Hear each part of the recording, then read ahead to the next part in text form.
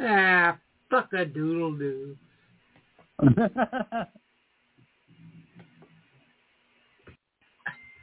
Damn it.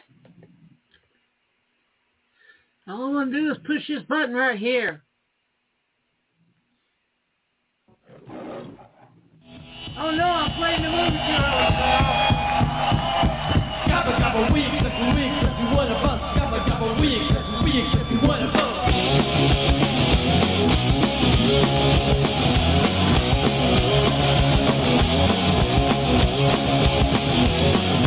I don't wanna be no minute no more. I'm better than I do go for. I don't wanna be a minute no more. Minute that I do go for.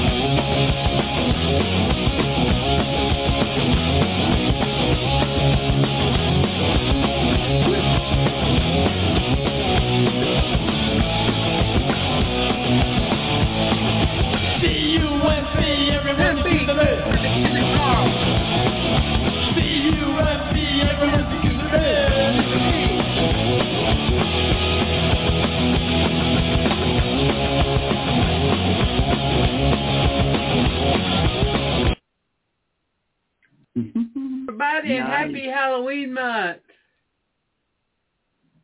It's spooky season. And that, of course, was Pinhead by the Ramones.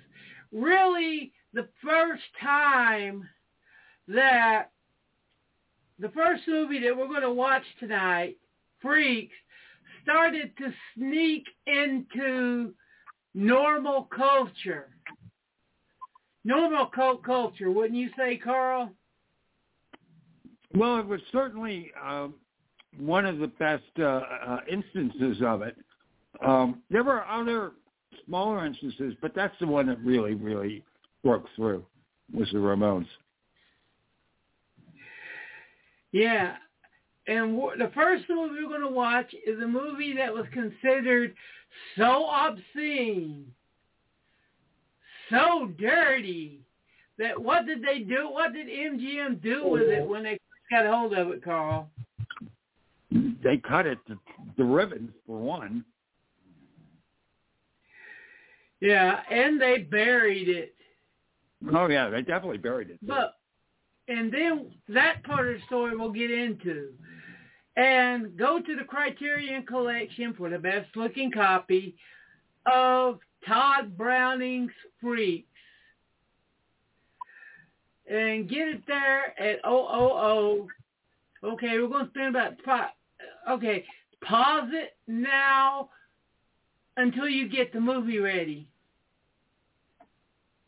Thank you and welcome back, right, Carl? Welcome back, everybody. Absolutely. Are you all ready?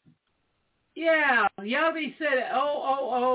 And here we go in 5, 4, 3, 2, 1, go. Right. It's the Criterion. And why is this in the Criterion? Because this and 2 other Todd Brownings is coming out at the end of the month. And Metro Golden Air. The other one. Yeah.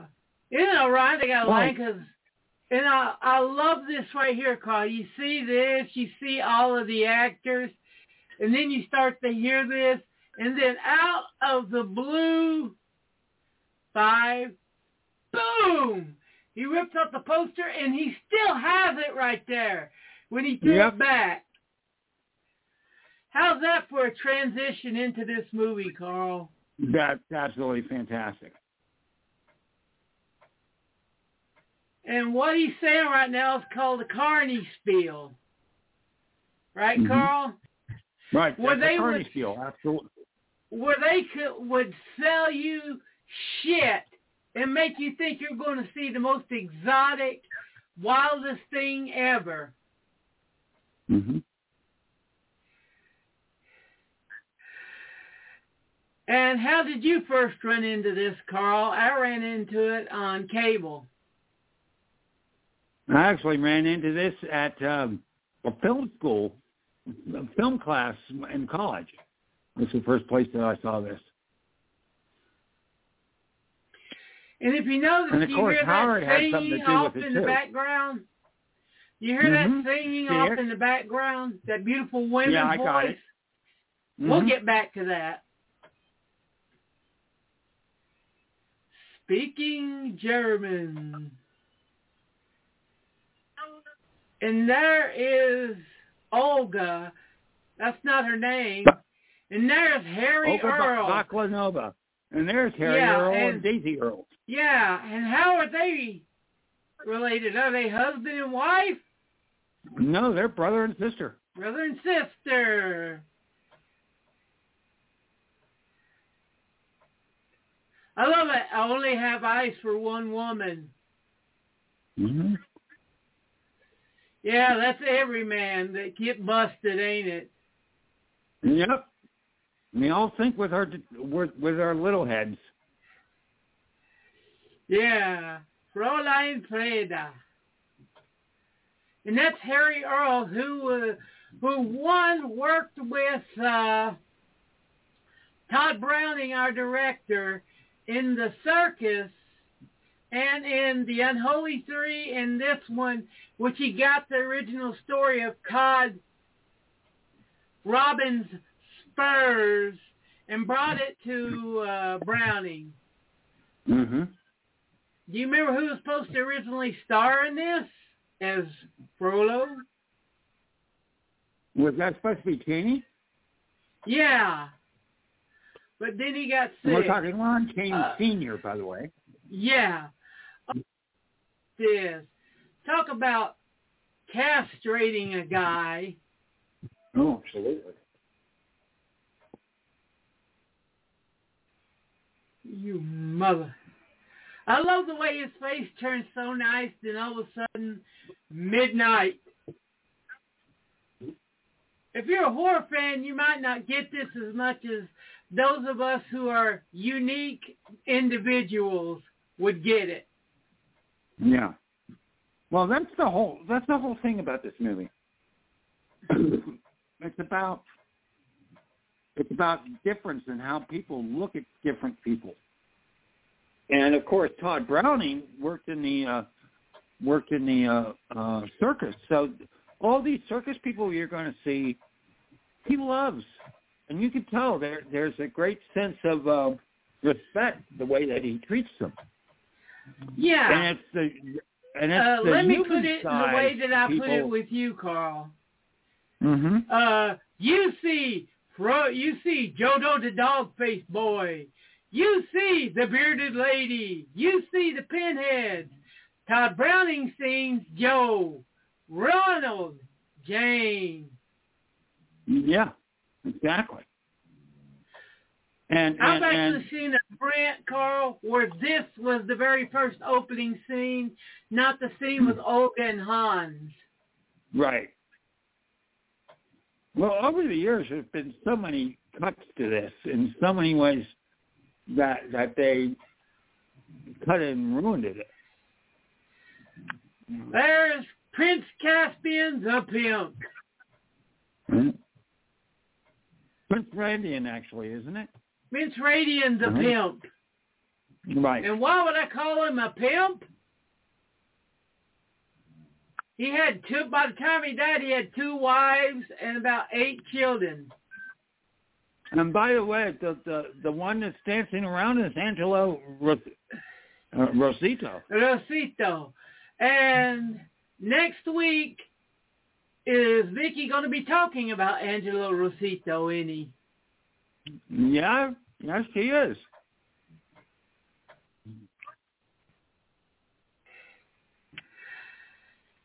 And there's good old Shotzi right there, next to Angelo.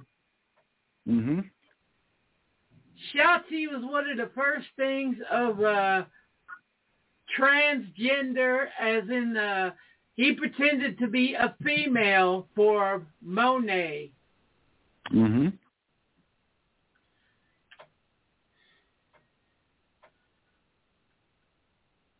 Now you can see the maleness. And what comic book character, Carl, was created based on good old Shotzi? I'm not sure. Underground comic, 80s. You better just tell me. Zippy! Oh, Zippy, of course. Okay. Yeah. And Johnny Eck, his story is a tragedy as is. He ended up losing all the money he made in the circus by being robbed one night. Uh-huh.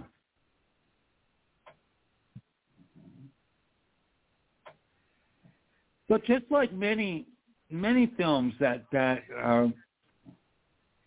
anyone who's other grabs onto, it's the humans that are the true monsters here.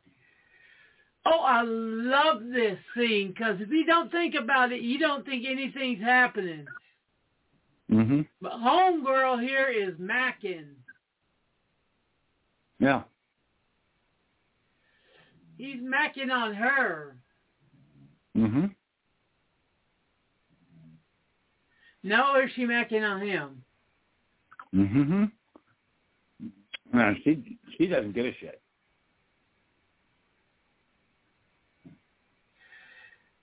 Yeah, how dare he think that, how dare does she think that he's actually good looking? No. I love him. Oh, yeah.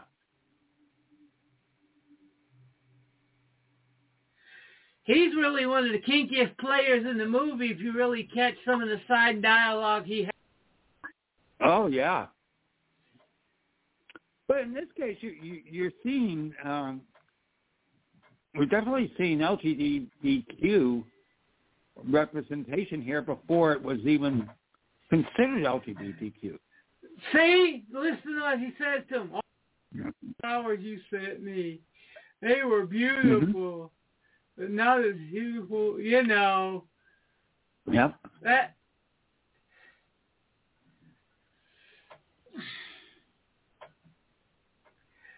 You see, there's a scene missing here where it comes out that he's rich. His parents, he's inherited that dirty green stuff from his parents. They might have that a little later. They might have recut it and put it in maybe the next scene, something like that. And I love the fact that even in every cut, they don't see why she's leaving him. Right.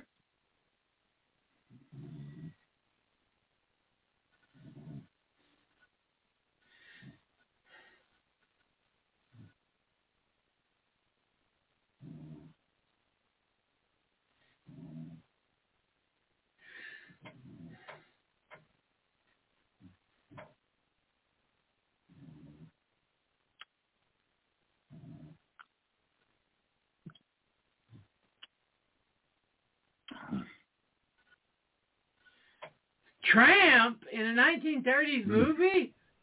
Oh yeah.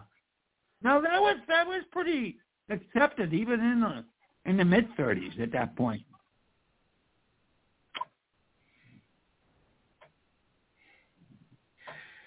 Did you notice she called him Rabbit right there? It's not in the caption, but she called him. And I wonder what that means. There's my hero right there. Oh, I agree.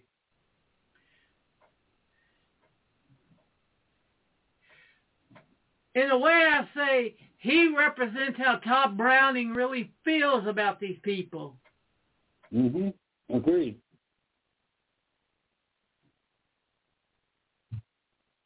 What the fuck?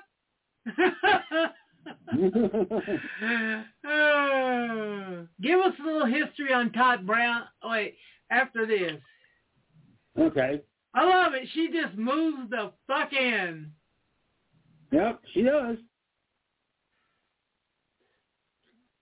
And here comes one of my favorite lines of the movies that might go over a lot of people's head.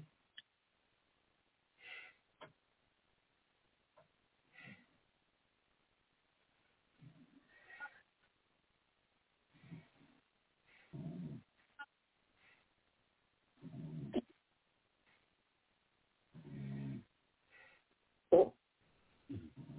Give yourself a tumble. Yeah. There's just a specific line here that I love, and I hope this print has it. One thing.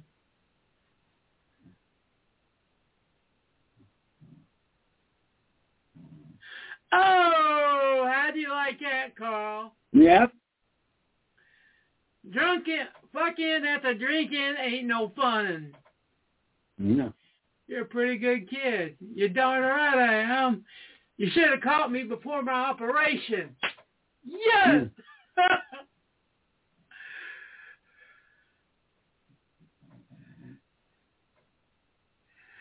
I love that. You should have caught me before my operation, Carl. Yeah. I think you might be a little ahead of me, but okay, here are the Hiltons. Yeah, here are the Hiltons. They actually had their own movie. Yeah. Called King for Life. Right. And I forget the title of it. Carl might get it to us in a pinch. If not, I understand.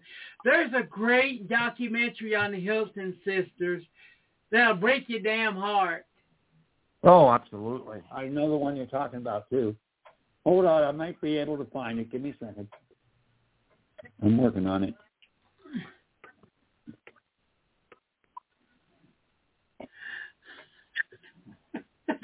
I'm marrying your sister, not you. Yeah.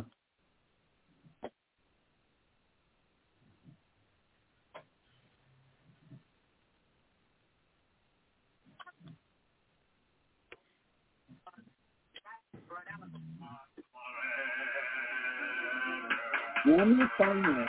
Sorry. Where are you going? Okay, that's pretty well, kid. Well, you don't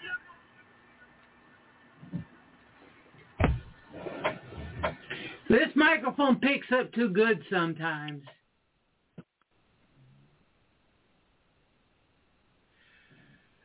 Yeah, I love it. Two scumbags hook up with each other. Oh, absolutely.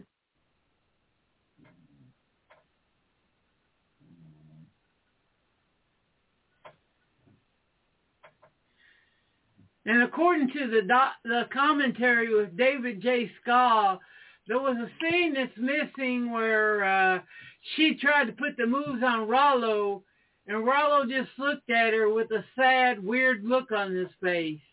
Which might actually have to go with the whole "you should have seen me before my surgery" bit. Yeah. You could get that as into some, what is it, that one that Hemingway did? The Sun Also Rises territory. Right. And I'll squeeze you to death and you'll like it. No wonder she's tired of that rough stuff, eh, Carl? Yeah. Don't worry about the documentary. It's out there. Oh, I love that. Right there. There's just so many tiny instances of that. Yep. You know.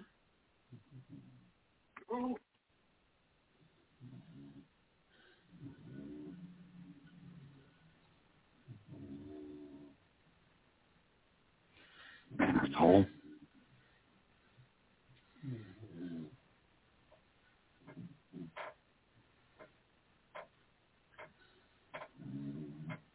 You know, in a lot of ways,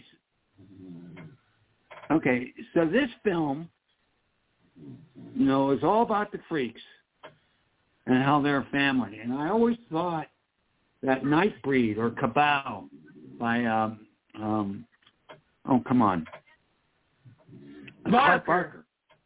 Yeah, by Barker. Yeah, definitely took from no question.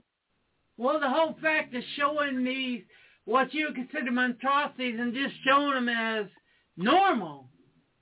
Yeah, and that the real monsters are the humans. Yeah, well, course, you know, they're just hanging around talking blah, blah, blah, blah, blah. And if it wasn't there, that scene right there, that little bit, you wouldn't know where he goes to at the end of the movie. Right.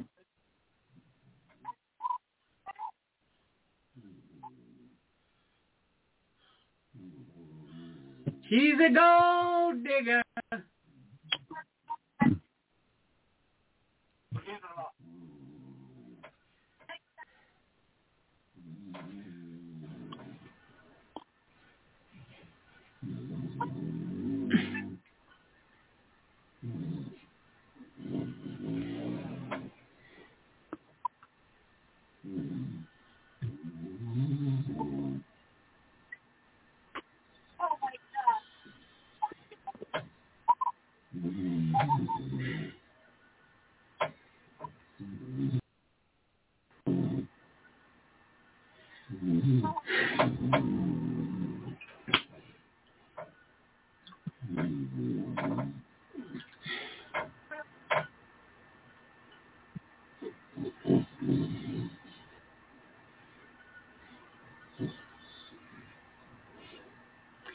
See, look. Mm-hmm. Sewing clothes, hanging out laundry. Yep. There's one thing that's always kerfuffled me about this movie. Okay. I love the word Why kerfuffle, do by they the way. classify this as a horror film? Well, it's all about the ending, my friend. Yeah, but a film noir has the same ending, and it's not put as a frickin' horror film. That's a horror film because what you see is horrific. Okay, and that's the thing. You got to view this from the time frame of the 30s, man. Yeah, but you got to remember my law. They never saw anything like this. Plus, also, you know, you're in the midst of the Great Depression, and so this was like a complete shock to the system for most people that saw this at that point in time. And one of the reasons it was absolutely buried, as we said at the beginning. It's too...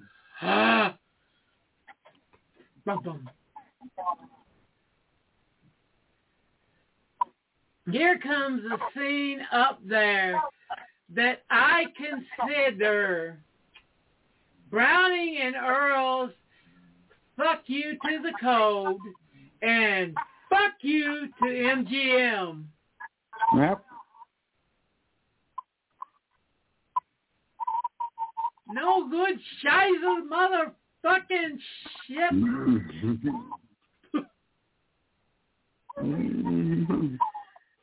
It's just bad. And look, booby, half booby.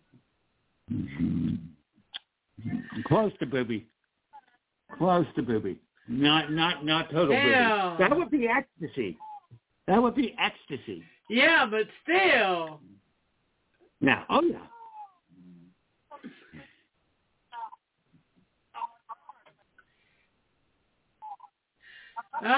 Well, see right there, he's doing it again. Mm-hmm. And that is not captioned, but no, it's not. Boy, let's just say it has some of the 7 deadly words in it. Let's see, shit, ass, fuck. Mm-hmm.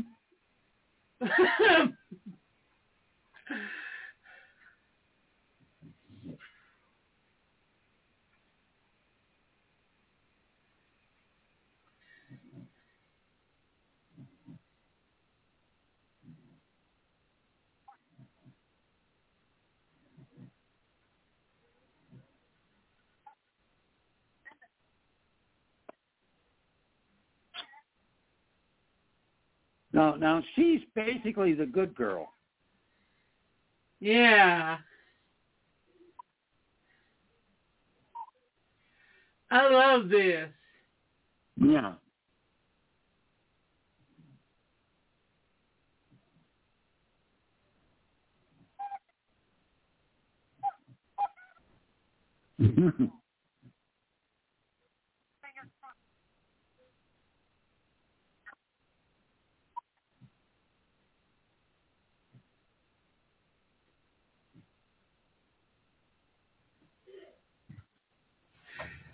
This is one of my favorite scenes and one of the sweetest scenes in the movie.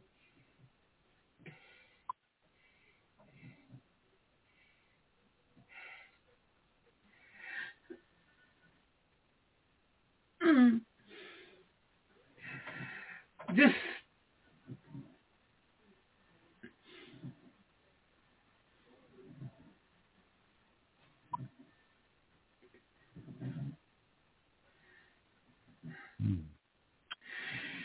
and I think his story is that he caught illness when he was young, and it caused him to lose all that weight, and he was never able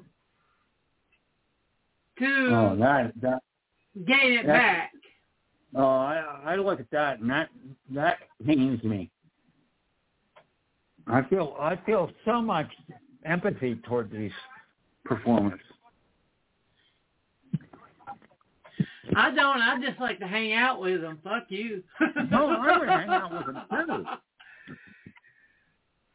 I would hang out with them too, but I mean, they're going through a shitload, man. That's not easy. If you knew how much that my cousin Marion's brother-in-laws, who were part of the freak shows, they were like the Hilton twins, how much money they had stashed away, you wouldn't feel so bad for them.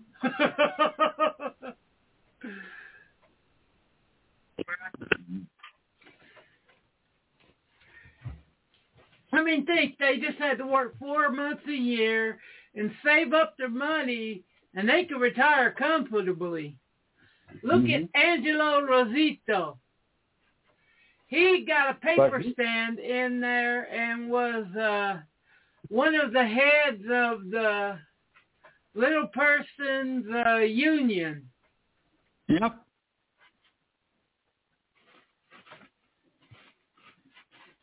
Of course, he was also in The Wizard of Oz, too. Yeah.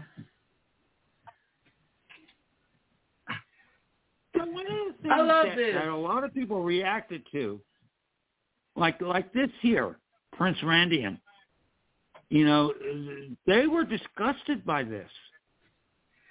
But you know what? Yeah, this is what they did. You're missing the point. No, but what I'm saying is that the people who were watching it were missing the point. I'm not missing the point. No, yeah. The point is those two are just sitting around bullshitting. Mm-hmm.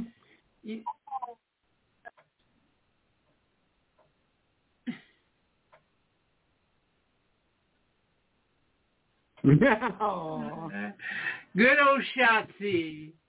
Yeah, we love Shotzi. Shotzi pretty much retired a little bit after this movie. Mm-hmm. His money.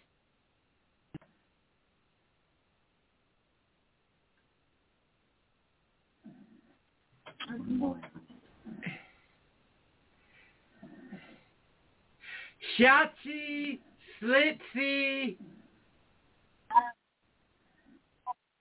I love that. Yeah. Waggling. I'm going to backhand you, boy. That's the moment I can tell that she really falls in love with him. Yeah. It's about, the thing is, these people, all these freaks and I use that in quotation marks, notice they really treat each other with kindness. And use the the C word, Carl. Because that's originally what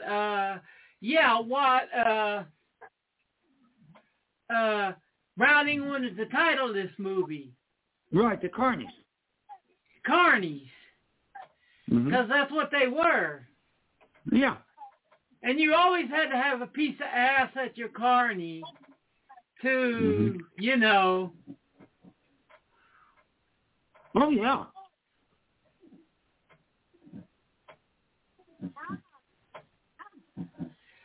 Like My Friend, that's one of the best shows I ever did. I was like mesmerized.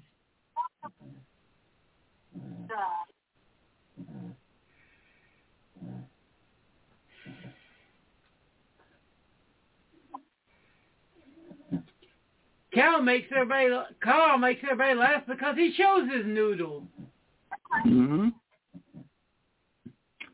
I love this.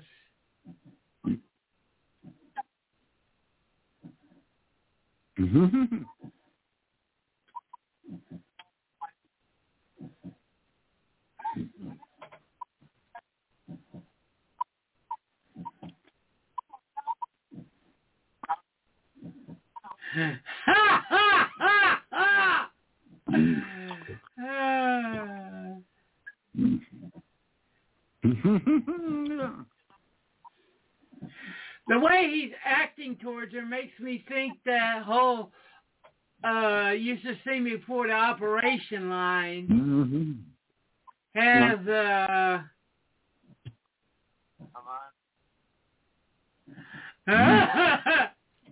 but he's the court. Oh, there you go. That ain't the first time I felt like doing it. Ain't it funny how you could take that dialogue and transfer it just a little bit and it'll mean something else? But yeah.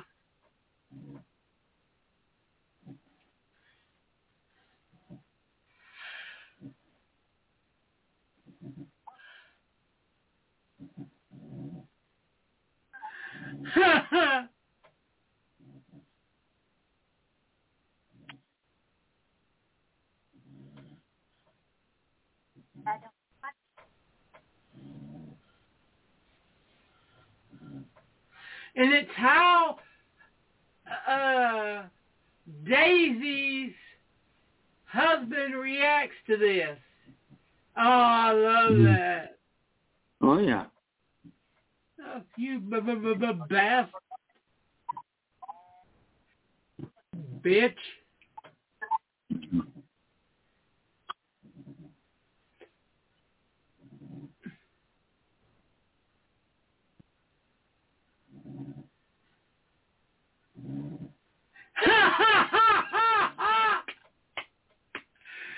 Another great line.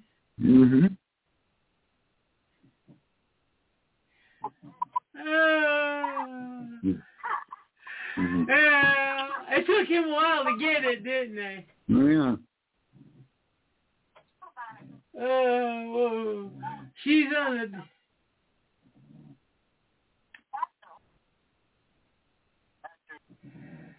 Do you notice what they're not doing here? Well, one thing is they're not reacting to the stutterer at all. No. They're not acting like they're conjoined. So he's like, you have to come and see us sometime. Yeah, you have to come and see us. Oh, I got you. But still, my point still holds. That, the stutterer, nobody reacts to that. It's just what it is. Yeah. And guess why 90% of the carnies were hired for this movie, Carl? Well, if I'm not mistaken, Todd Browning knew most of them.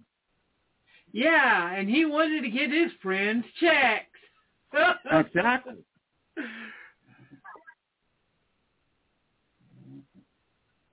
I mean, this is not the only movie where he talks about, the carnies and the circus life. That also it comes out in The Unholy 3 and a couple other films of his, too. And The Unknown. Yep. The Unknown is another one. That scene with the bull at the first of this movie is a real throwback to The Unknown. Mm-hmm. With that nasty ending of Lon Chaney involving the two bulls. And even the later film, The Devil Doll, has a prologue in the circus too. Yeah, I love it. He's taking it like, "Are you saying that I couldn't land a normal woman, you bitch?"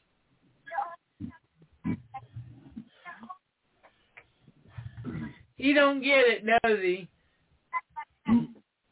No, he doesn't. Forgive me for fucking around on you. Mm-hmm. Midget or not, if I heard that, I'd be like, "Carl, give me your belt." Yeah. I'm gonna be making some whipped German.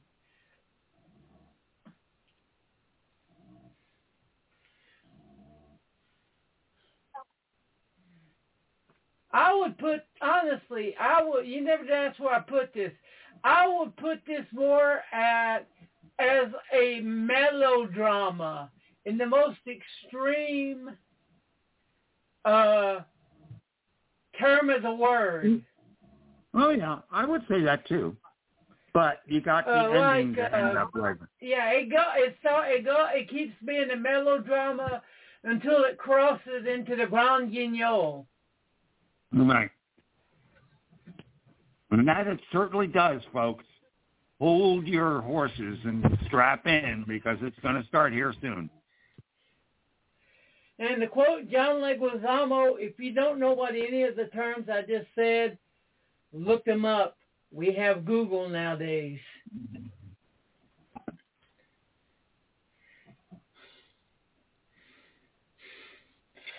You see, that's one thing I've always got for Carl, is that he never talks to people like they're stupid. Yeah.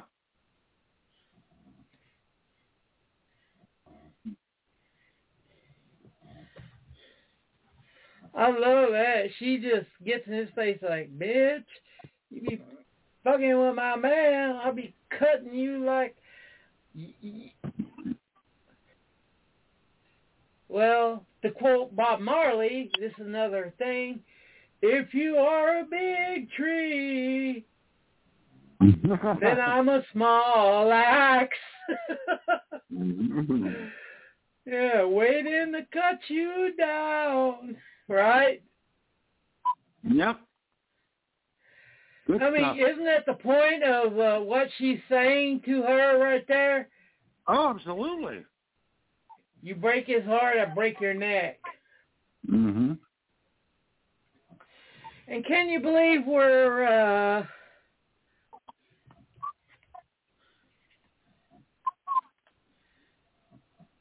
37 minutes into this already, Carl? I know. And we talk about, and we'll talk about it briefly after the movie because we got another one to go to. But you're right. This is melodrama right now. Okay. And you know that. Yeah. Go ahead. Finish. But when it hits, it hits like a cyclone. So the pacing right now is, we're 37 minutes into it. It's only an hour and 2 minutes. So you can imagine what's going to happen here soon. We're really starting to barrel towards the ending right now. Oh, but, exactly. You know that story they told about the freak at the beginning, that a Russian general, killed herself? That was a true story about her. Yeah. She was a Russian immigrant who Todd Browning just got her in a movie because he liked her accent. Mm-hmm.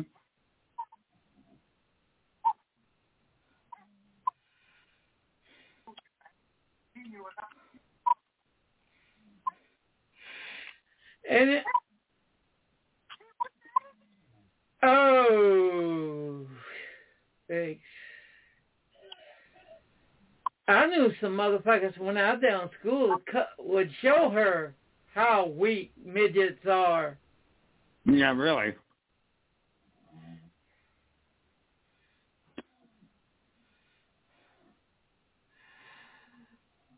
They'd just look at me and be like, give me a ball bat. Oh, okay, here. Let's, oh. And this is really one of the most, this is the most well-known and loved scene in this whole movie. And if you don't want these two motherfuckers dead after this scene, then something wrong with your ass. Yeah. That's cuckoo. No.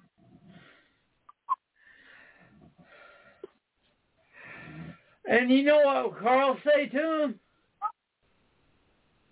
You would say, well, I'm not strong. Wait, let me finish.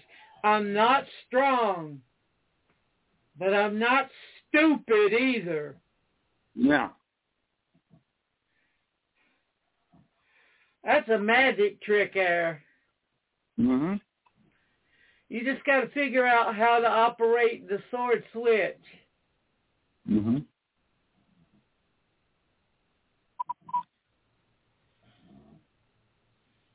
Aww. Yeah.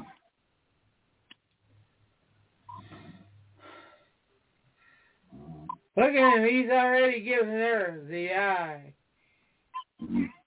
When you get the eye from Harry Earl, you know you fucked. You better watch it out.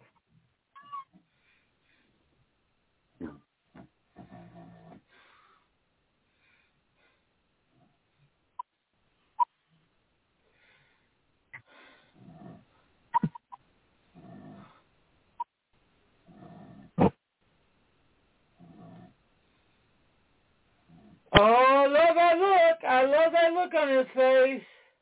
Oh, yeah. You know what that look says, don't you? Do I have holes dug? Mm-hmm. And the fact from here on in that she and the strong man don't get it. Yeah.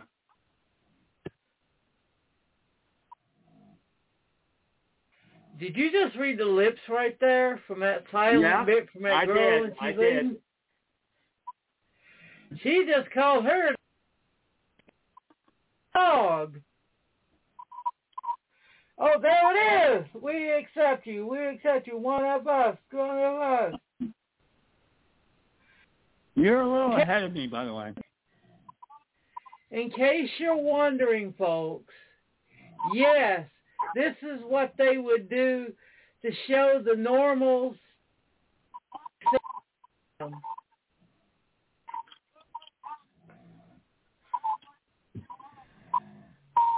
Right, Carl? Right. And she's pissing on an honor. Pissed on an honor from you like that. I would have to kill them. Yeah, absolutely. Look at the look on her face. Mm-hmm.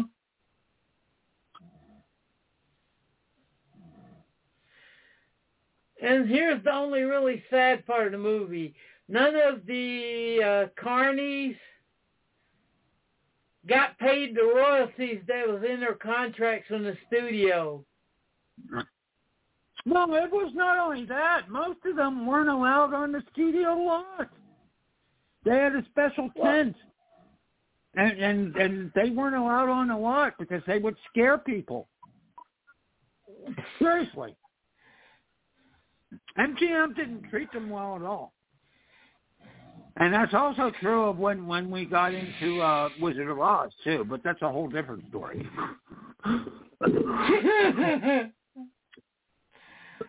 Oh, shit. Look at all their faces. Well, they know. Mother.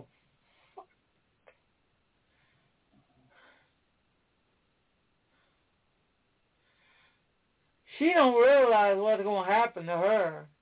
No, they don't.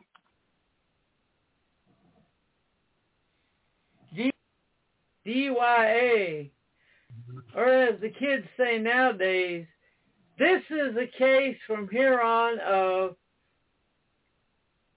screw around and you find out. No.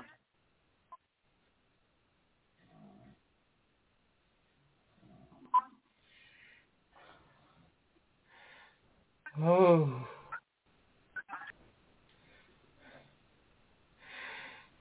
And I didn't finish it earlier, but I have a rule, and I've told Carl before, the amount of revenge has to be equal to the damage done to the other person. Right. And I think it's even me. This one's pretty much even Stevens. Well, they are trying to kill him. Don't forget that. Yeah, even if they wasn't trying to kill him after carrying him out like that, oh, fuck it, kill him, motherfucker.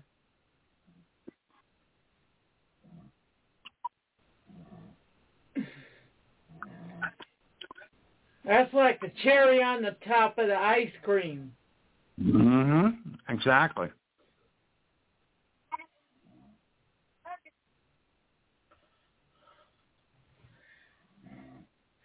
See, I love this.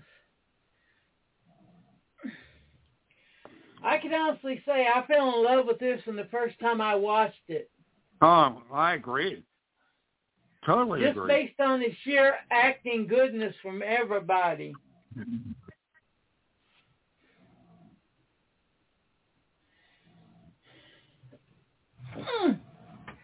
This movie is the equal of if they tried to put out Pink Flamingos and El Topo in the 60s, early 60s. Yep. But Dwayne Asper brought all the rights to this movie and roadshowed the hell out of it, and he made a shitload off of this.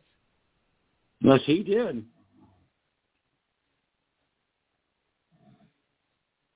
And Harry Earls is really good in this, especially now. I wish that some girl would love me too. I wish.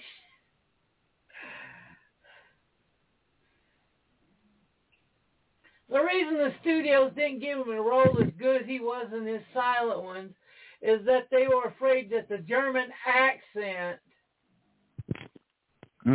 Very true. would be too thick.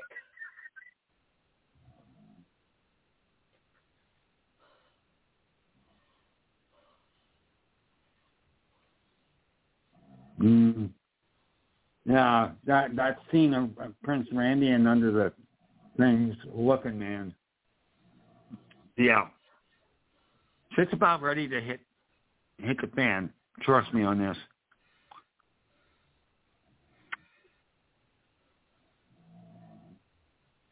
Ptomaine poisoning. That's when your main toe gets in your mouth and you get poisoned from it. No, right, Carl? No, that is not ptomaine poisoning. Then why do they talk about my main toe then?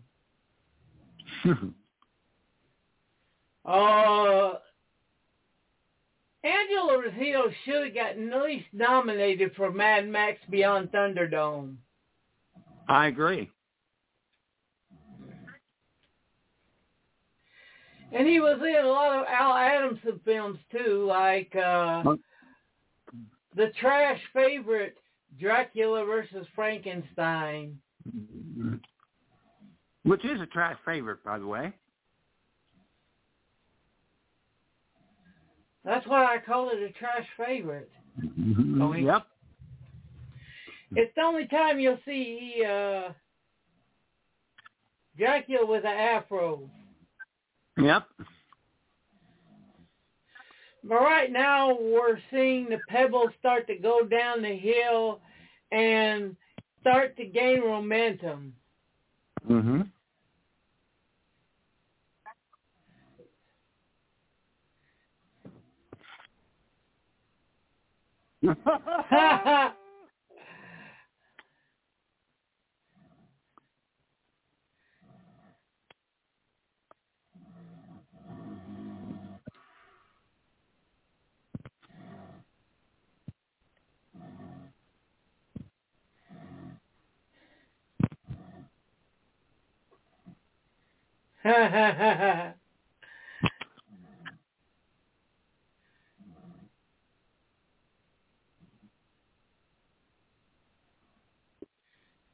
And that's where that earlier shot came from, right here. Mm-hmm.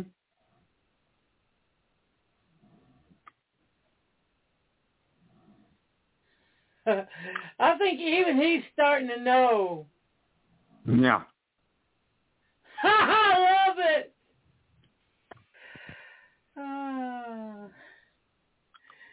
Do you see why I call it a noir? Because of those beautiful... I would say anyone who's made a noir back then had to have seen this and took from the shot.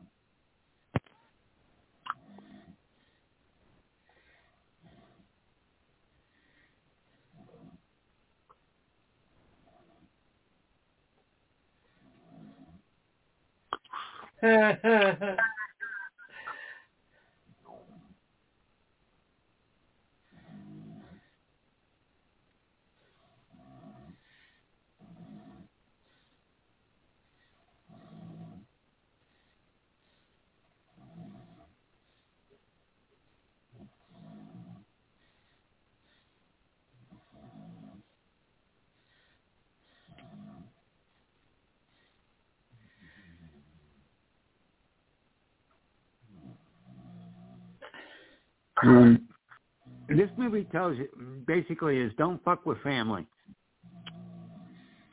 Amen.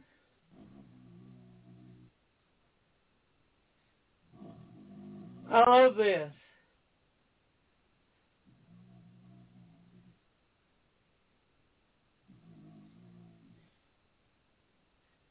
Mm-hmm.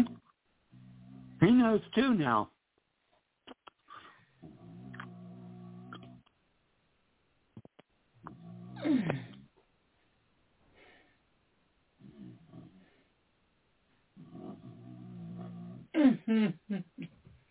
The bottom. Yep. I mean, I love how tense this scene is. With her just being one of the most ignorant motherfuckers I've ever seen. Absolutely.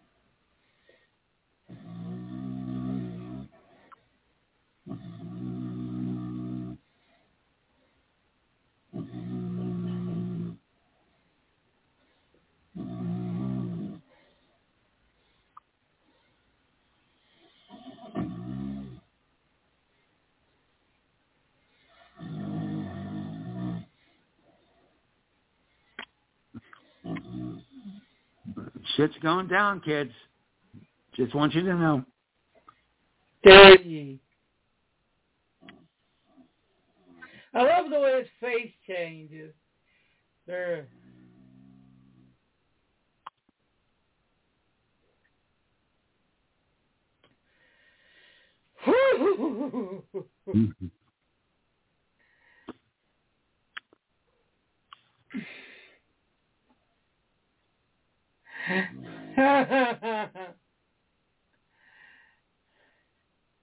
Now, this scene coming up is what makes it a horror sequence. Yeah, and there's some stuff cut from it that we'll mention.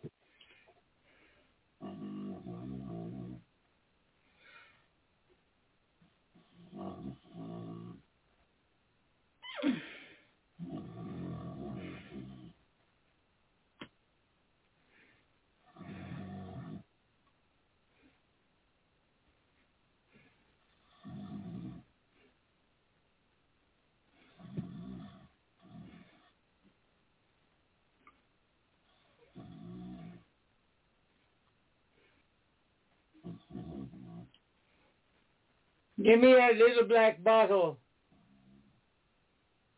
Mm-hmm. I'm going to have to turn the sound on because the subtitles are, as we say in France, look. Oh, I love this. Click. He just starts cleaning his knife.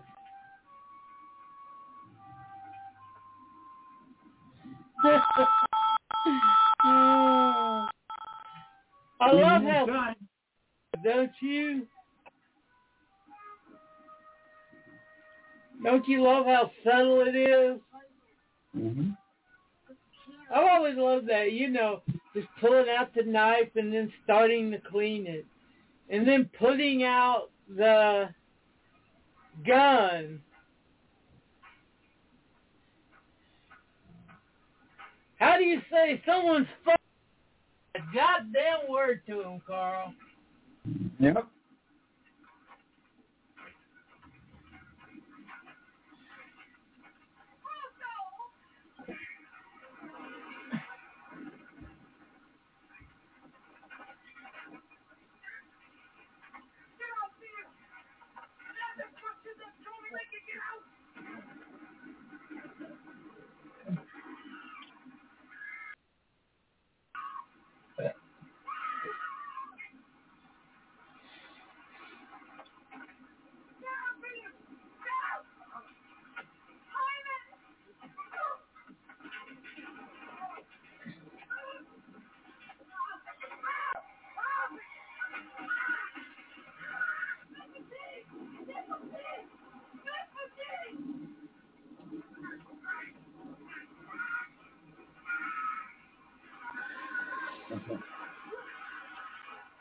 I love it. We're getting to the good.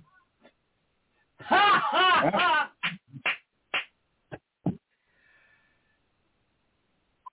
This part is usually censored. That's the first time I hit him on the outside. Yeah. Come on, you ugly son of a bitch! Well, isn't that the look he had on his face? Mm-hmm.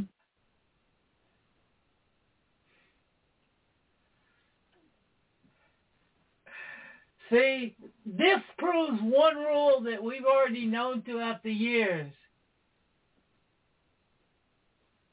And you know what that is, Carl? Yeah, you don't fuck with family.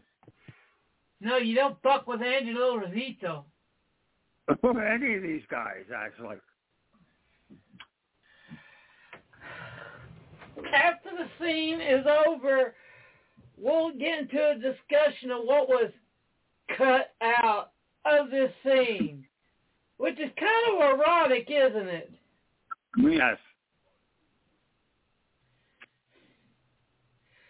And in the original script and the original cut, they didn't mutilate her on purpose. Yeah. A lightning bolt come down and struck the tree, and she was drowning in a puddle, and there's only one way they had to save her life.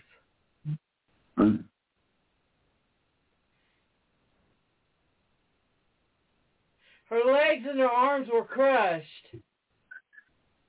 And you remember when I told you that whole la la la la that's in the background? Right. Well, there's a scene where Hercules runs into his trailer, him over a hot stove, and you wanna tell them what they do, Carl? Mm-hmm. Then go ahead. What do they do to him? Shall we say the C word with the straight? How about castrate? Yeah, they castrate him. Looks like shit is that MGM cut out this linking scene. Mm-hmm. And of course, the whole thing with the chicken woman too it's a lot longer too, where it explains that he moved to Paris and he's been living there for like 4 years. Mm-hmm. Mm-hmm. Which ending is this? This is the happy ending. I know there's a shorter version of it too that just shows her saying that, then it fades to the credits without him crying, which really doesn't make it a happy ending. And that was Freaks. God, that was so good. Oh, absolutely. I just wish they could have found uncut, but I guess it's lost to the things. You're never going to see an uncut of that, unfortunately. I don't think. Yeah. What do you think of it, Carl? Now that we're switching it's over. one of the greatest films of all time, particularly of that era. And, of course, it just basically destroyed his career. You know, he had a couple other films after that. And, of course, also, you know, he died rather young. Well, I looked after that. It wasn't that movie that destroyed his career. It was his love of the bottle. Yeah, he was an alcoholic. There's no question about that. Yeah. He did The Devil Doll, and then he drunk himself to death. Yeah. And really, if you want to take a look at some of The Devil Doll is a wonderful film. Also, The Unholy Three, and you mentioned a couple others too. I don't have it in front of me. This Halloween, and you know what I mean, get the Todd Browning box set from Criterion. Yeah, definitely. And here is a movie that Universal was embarrassed about back then, to the point like, well, why, Steve? I understand the carny now, Freaks, but why do you have the middle finger with the black cat? Go into that story. Universal was horribly embarrassed by this movie. They considered it a cheap, tawdry, oversexed movie. And honestly, it is. Yeah, it is. There's no way around it. It is. It is. There's no question about it. Yeah. This one came out during the shit sticking to the walls phase of the Universal Monster cycle. Mm-hmm. Oh, and don't forget another subversive movie. Who did Dracula's Daughter? Forget who the director was. I'd have to look that up. But that's another Sebastian, which film that has been embraced with all of its heart by the LGBT community. Oh, absolutely. As well it should be. Yeah. But yeah, we're going to watch The Black Cat by one of the unspoken of the 30s. Someone that just didn't give a fuck. Yeah, and he directed well into the 60s.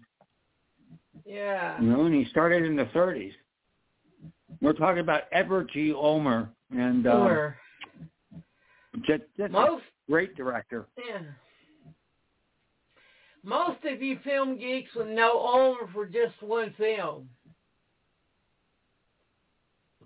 Well, actually, and it is one hell of a film. Well, two, because we're watching one of the ones they should know Ulmer about. I but know, the other but one there's you're only talking... one that people would definitely know Ulmer from. And you're talking Detour, right? Yeah, Detour. You did a lot more than that, kids. The Man from Planet X, St. Benny the Dip. Some really interesting late 50s and early 60s. Daughter of Dr. Jekyll. Mm-hmm. He did The Amazing Transparent Man, Beyond the Time Barrier, Journey Beneath the Desert. I mean, just wonderful, wonderful director. And did it for what they call the Poverty Row monogram and that. But I'm just monogram, Sam. Yeah, we'll get into good old Sam K when we get into the movies. Oh, by the way, he even did some. He even did some short of black theme films like Moon Over Harlem. I forgot about that. Yeah. Yep. But before we get in that, of all of the do you think if they'd gotten the deleted footage, just as a last word, from Freaks, it really would have helped his box office chances, or do you think that film was pretty much cursed from the get-go? Well, I think it was cursed in the sense of when it was released and what the audience were expecting.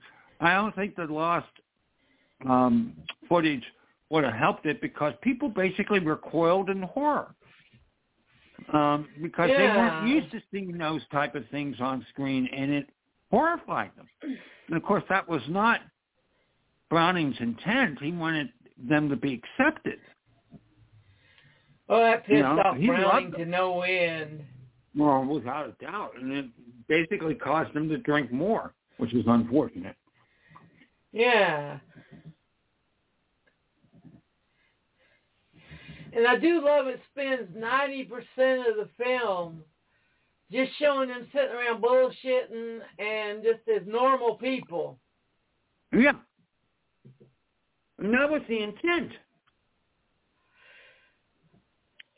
That was the intent. But you know what? People, to this day, people don't accept handicapped people or people who are different, who you can see their deformities. I mean, take a look at the person who used to be president and some of the shit that came out this past couple weeks. Yeah, if I had $1 for, well, you don't look disabled, I feel like getting a piece of paper and said, okay, what the fuck should I look like? Yeah, exactly. I've said the same thing, actually. You and I are in the same boat that way.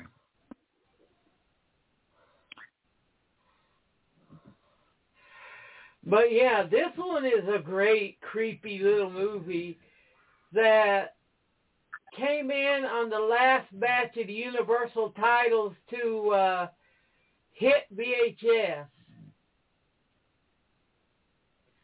And do you remember what that last batch included, Carl? Well, that would be Island of Lost Souls, right?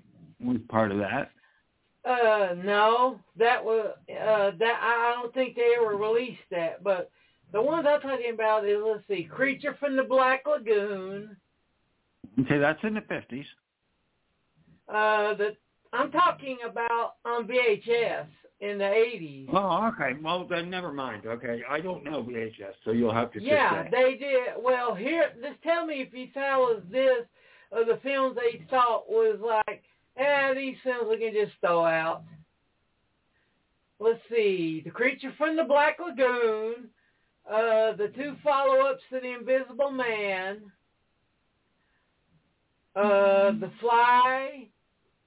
Wait, no, it ain't Universal. Let's see. This one, The Black Cat, and some little film that Vicky might like, but I don't think nobody knows.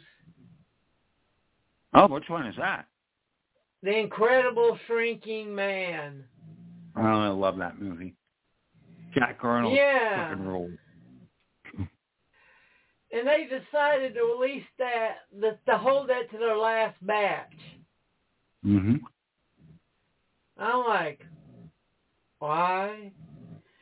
And we wouldn't even have a good copy of The Incredible Shrinking Man if Criterion didn't go, oh, fuck this shit, give me that movie.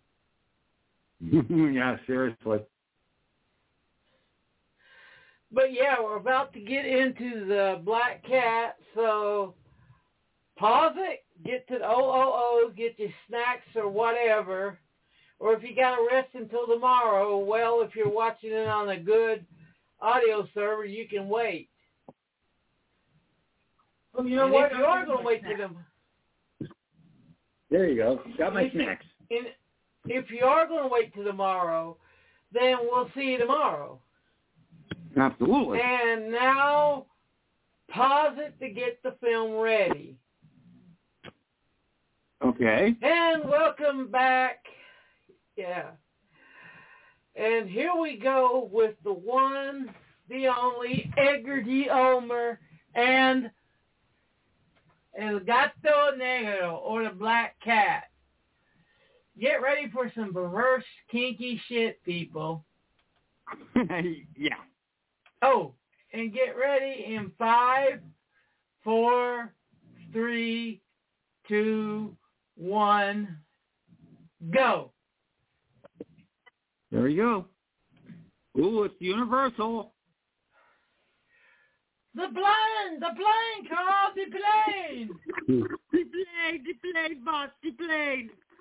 And you can tell this is during the weird era because this is before Boris Karloff was able to use Boris. Karloff and Lugosi, man. They were...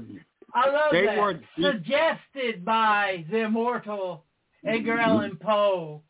Wink. And it has Story nothing to by do... Edgar G. Ulmer. Yeah. Has nothing to do with Poe. Not a goddamn thing. Karloff is Hjalmar Bolazeg. Mm-hmm. Dr. Vitas Verdergast. David Manners is Peter Allison. Jackin Wells is Joan Allison. Lucille Lund is Karen. And Carl Kaefler as Damal. Whoa, how'd you get back in time to be in that movie? I don't know.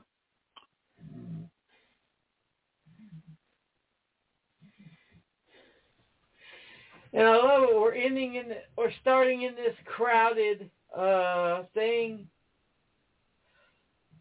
Which, if you know, he's talking about World War I and all that. You can see that as sort of a hint towards the people escaping Poland. Right.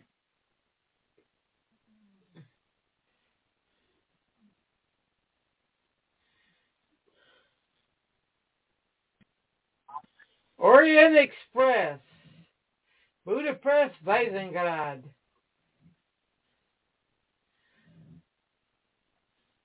The Orient Express was really the Cadillac of trains.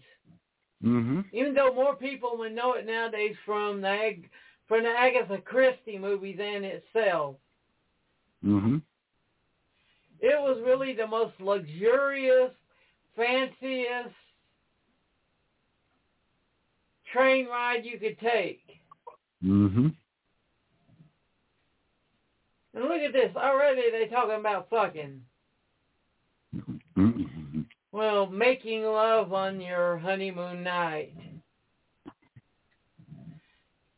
How do you like how they chickened out at the last minute? I do. Mm-hmm. Hell, you got food there and I'm eating. Yeah, so am I.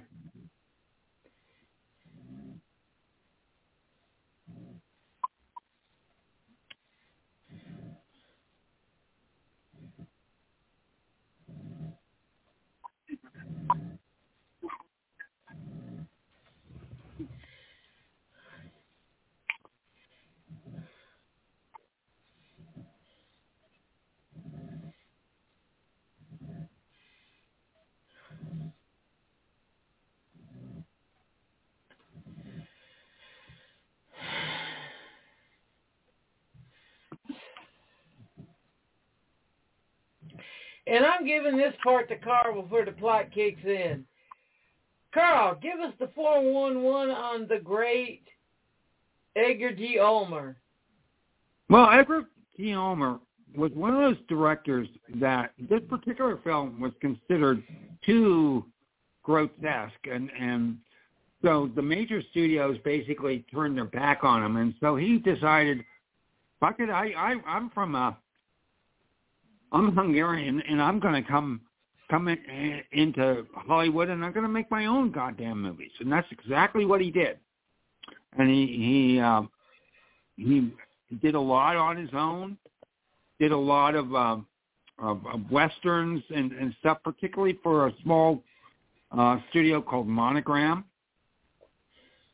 And the thing about Ulmer was they said, you know, you give him a certain amount of money, and he's going to give you the best product for that money you'll ever get.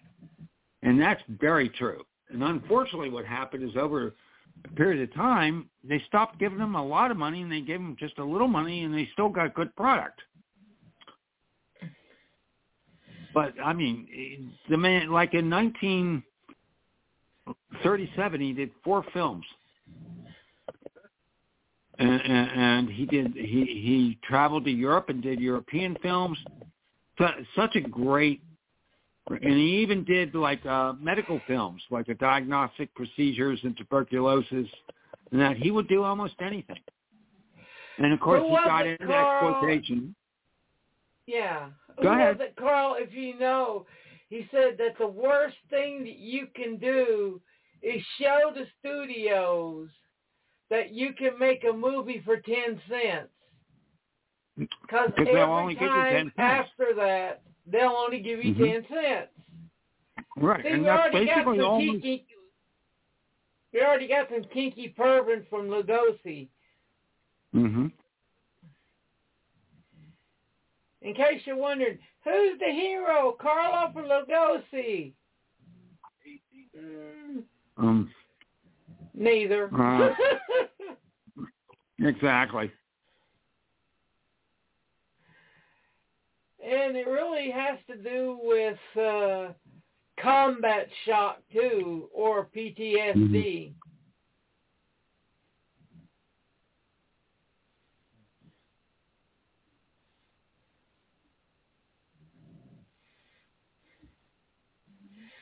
Many men have gone there. I've returned. I love that. I have returned.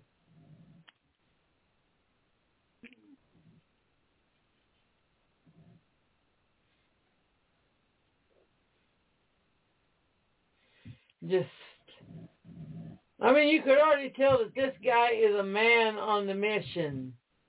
Mm-hmm. Not in a good way.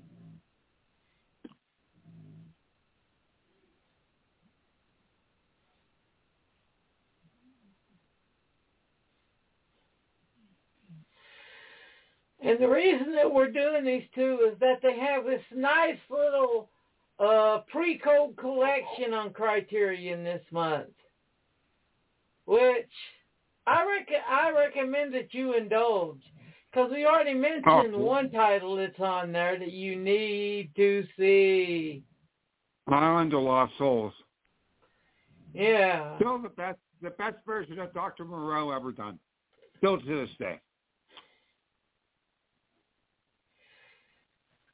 Yeah, but the other good one has Pam Grier in it, and it's good because it has Pam Grier.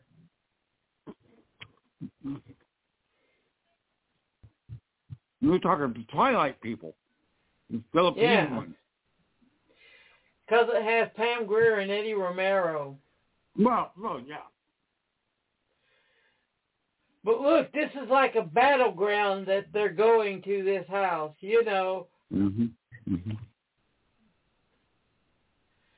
This movie has a lot to do with war, PTSD, you know. Mm-hmm.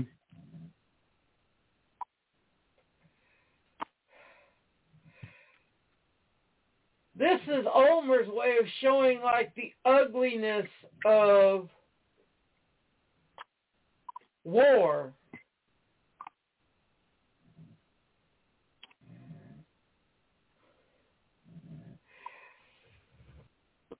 It wasn't something they were ready for back then.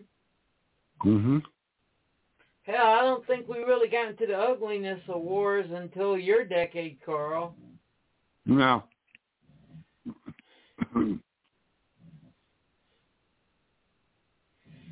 Can you imagine if someone there was a lot of anti-war, like All Quiet on the Western Front, which was World War One, and I mean, there were all sorts of anti-war sentiment.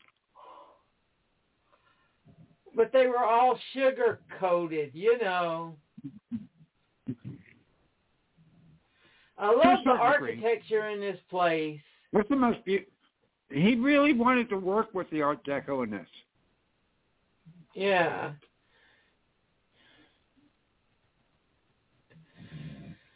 I wish I knew who was the architect. I want to say this was a early Frank Lloyd Wright-esque house. You would be right, but it's not Frank Lloyd Wright, I can tell you that. Yeah. But you're right with the era. The era's right.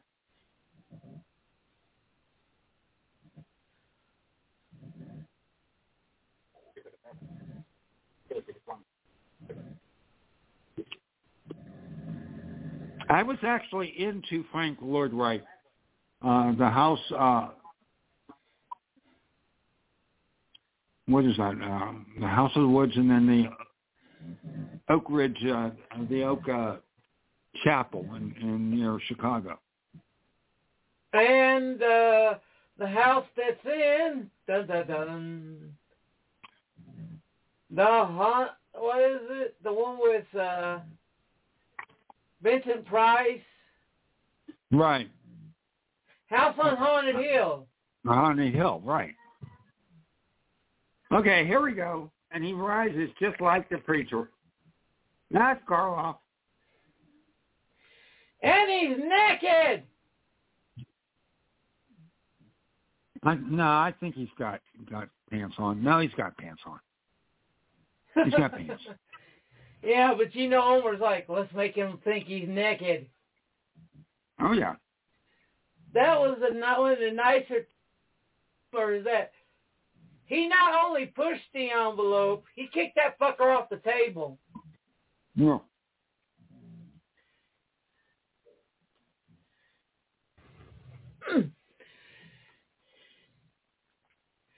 And if you notice that bed in the Black Cat, the exact same bed with the shadows that they used in Rocky Horror Picture Show. Yep.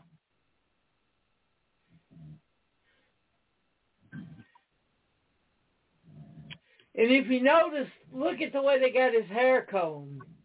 Mm-hmm. Flat top. Does that remind you of something? Oh, yeah. They gave him the look of the Frankenstein monster. Absolutely. Only thing is that he is more perverse than the Frankenstein monster. Well, Frankenstein monster, you kinky actually little felt sorry motherfucker. for.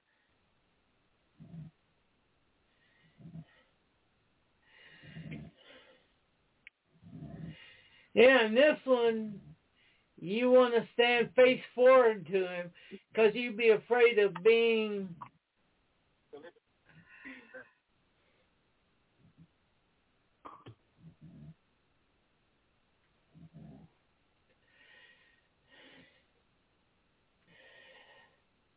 I mean, Karloff is... You could just tell by these scenes who is the better actor of Lugosi and Karloff. Sorry. Yeah, but Lugosi does a really good job in this. So. Yeah, he does a good job, but Karloff vanishes into the roles. Mm.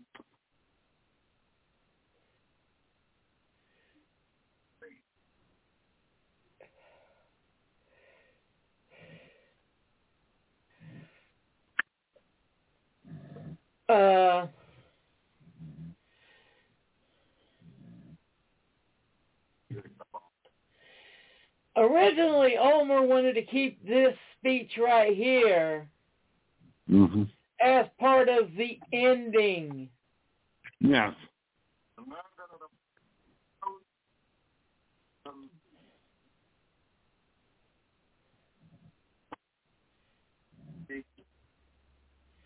To Kurgal.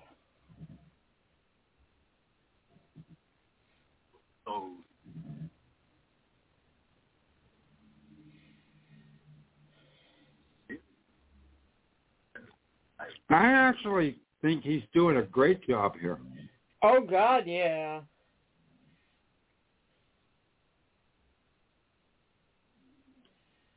God damn. I mean, God damn. I'm not here to kill you, Carl. Mm-hmm. I'm here to kill your soul. Slowly.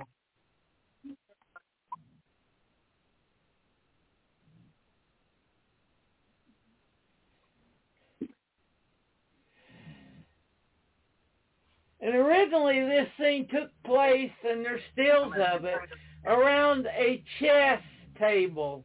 And they're playing chess, Right. which it shows the chessboard later.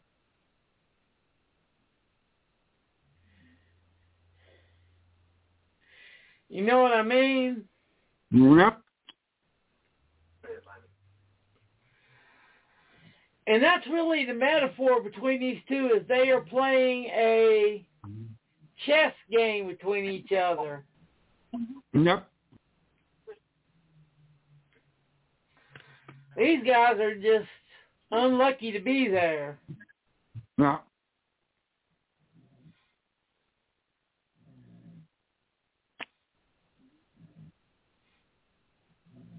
And it will be the atmosphere of death.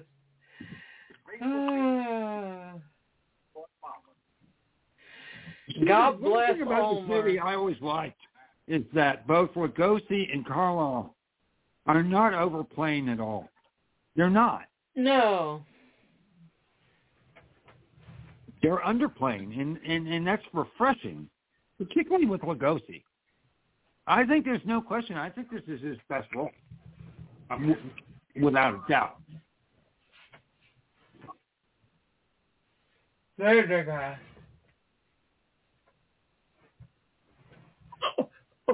Well, sorry, folks.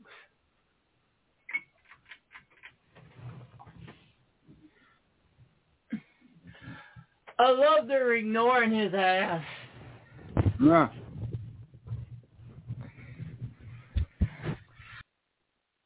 looking at another form. Oh, shit. Here's the moment you know this movie's going to be fucked up. Funk. Ow! Dead cat.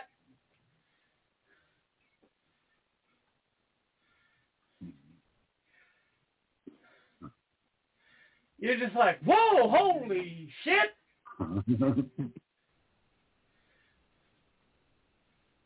Yep. Basically, if I saw that, I would get the fuck out of that house immediately. Yeah, you see that window back there?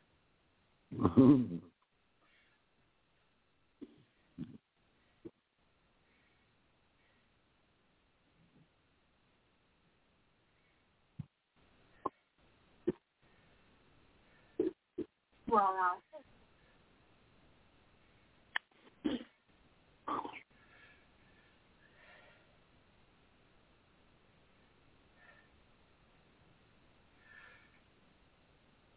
But in an extreme form. He has an intense and all-consuming horror. I know a lot of guys are afraid of pussy, and I'm not talking about gay ones either. Yeah. Yes, I would say that that's on purpose because it's... Holy shit! Yep. There's no metaphor there. Oh, yeah. I'm taking my manly privileges. I'm going to fuck her tonight.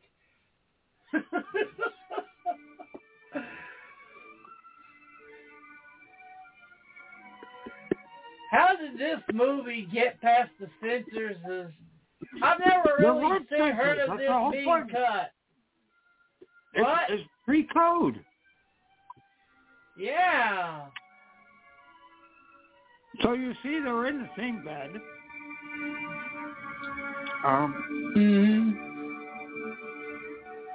By the way, too loud.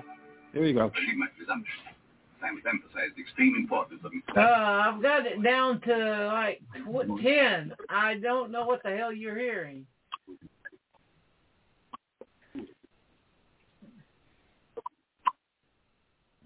But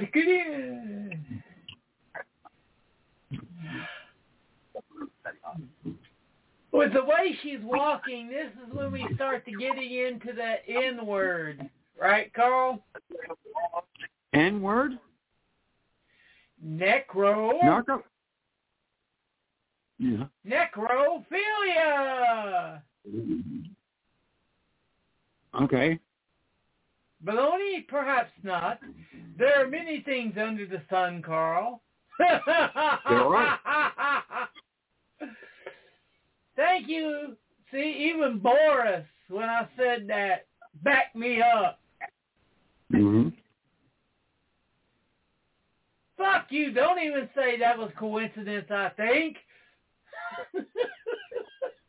Right? Right. You know what they say, Carl? Some books said that the caper is the living representation of evil on earth.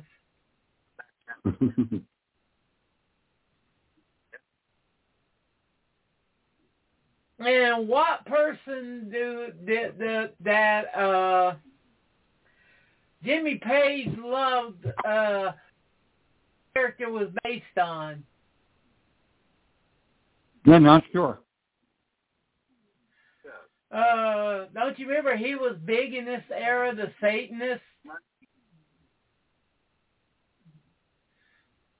You could put like a capital T-H-E. Aleister Crowley. All right.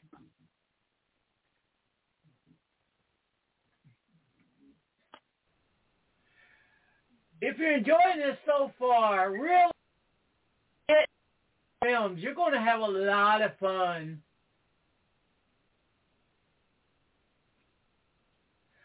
Bleak.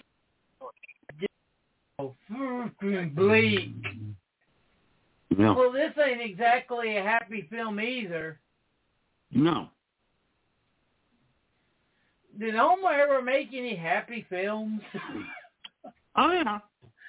He did. And that's another complaint they had about him. Your shit is too dark. Well, his shit was basically dark, but he also did some things that, like his race films were happy. He did a musical. He did a couple of the After Moonlight or After Dark? Yeah, I think it's After Moonlight. I have to really check. But what those were for was for black theaters, so blacks could go and see artists and the theaters where they were allowed to clean up white people's shit and sing for them and dance, but they couldn't just walk in and watch a show. Yeah, some of his films like that were Jive Junction and Minstrel Man. He also did a really good version of Bluebeard that people forget. A hell of a lot better than the Richard Burton version. What do you think, Carl? Would you hire him to make a nice, comfy, cozy, insane asylum? Yeah, I think I would. By the way, in the wintertime. What? That was a really nice cut where he takes the coat and then the film blacks out and he's back in bed. I'm sorry, but in the winter, that blankie would give me a hard on if it got really, really cold. Mm-hmm.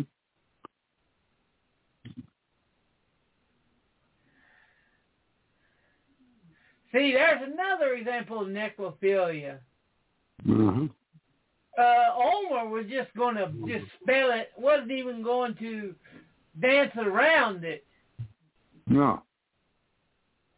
But Universal was like, nope, nope, nope, nope, nope, nope, nope, nope.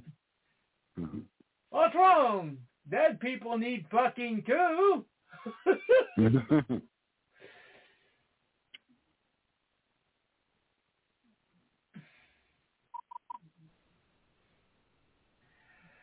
This scene would have been a lot better if he had a pet rooster. By the way, notice something here, and I want to bring this out. Okay. Notice throughout the whole film, there hasn't been one moment where there hasn't been a score. Have you noticed that? Yeah. Okay, and that's a very unusual, even with the dialogue and that, the music's always behind it. Yeah.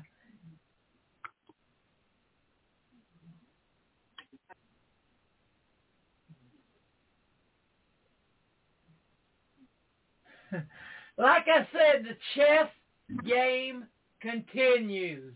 Mm-hmm. Right? Right? Oh, yeah.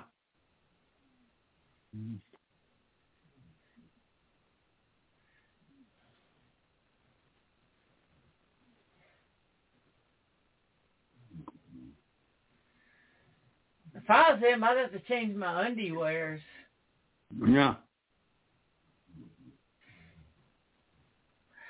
The first place I've seen this was way back in the day when the Sci-Fi Channel first showed up, and it was supposed to be part horror, part sci-fi. And their first Halloween, they showed every freaking one of Universal films. So I got to see the big guns, the little guns, Tarantula.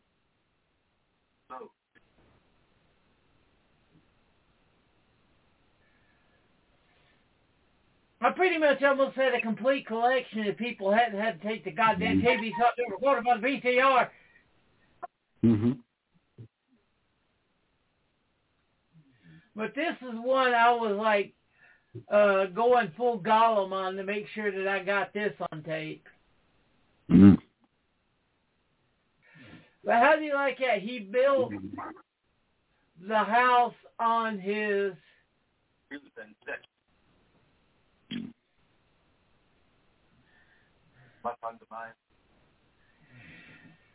The angles. Look at the angles is how he's shooting it, and Now, yeah, take he's a look at even the shadows. shooting That's it. really important at this point. Yeah, he's really shooting it like, what is it you called it? The brand of architecture? Art Deco. Yeah, he's even shooting the angles at Art Deco. Oh, absolutely. And, of course, a lot of this comes from German Expressionism, and that, of course, was a big influence on Ulmer. Yeah.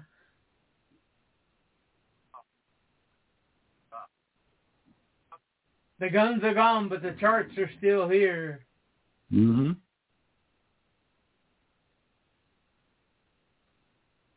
And that white chart doesn't have anything to do with the story until the climax. And the reason this one doesn't have the reputation that the other ones do is that this film had a follow-up. And Carl don't like to admit it exists, which is Boris Karloff and Bela Lugosi in The Raven. I don't like The Raven.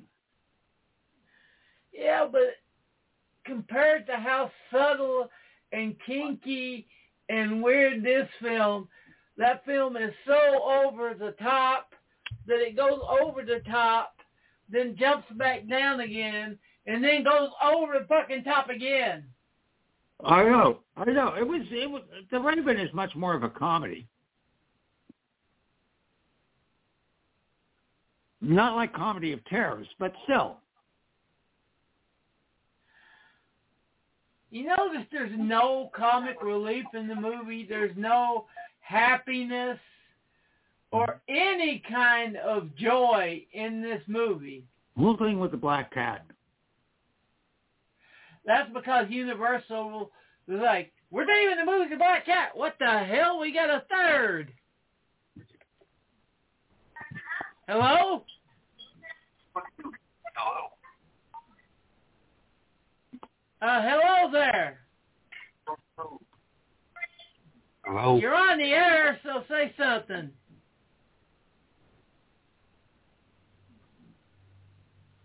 Hello? I thought this was... Hello? Yeah. Yes, who is this?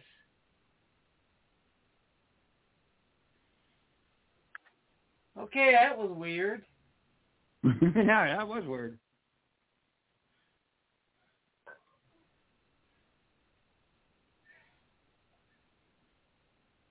We should put a game of death. Dad.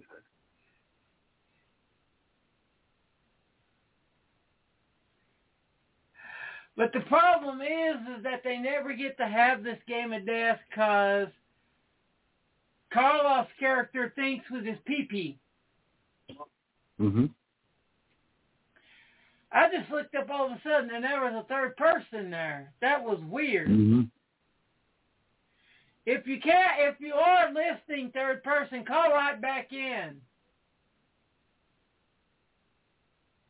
Well, probably someone had a wrong number or something like that. Well, it was 1-573-344-4871. Mm-hmm. Not Weird. one of my people, I can tell you that. Yeah, sleep. Oh my God! Carl, What? did you notice how he moved his hand? Yeah. What other movie did they have them do that exact same movement? I can't think right now. Dark City! Oh, okay. You know, that whole sleep thing.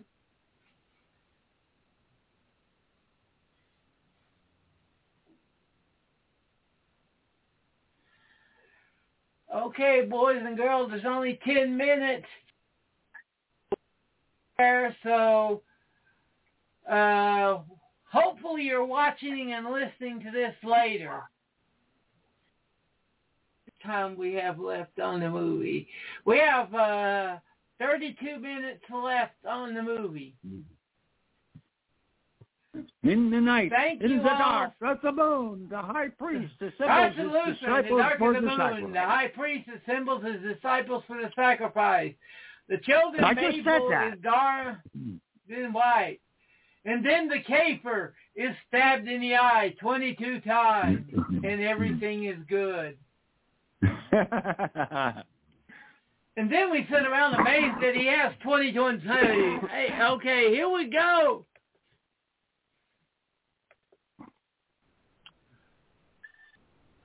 Hello? Welcome back. Oh, hey, sorry, I didn't know I had the show. I heard y'all talking about some interesting movies and stuff, and I had recently watched a kind of an odd movie. I was wondering if y'all might have seen. Go ahead.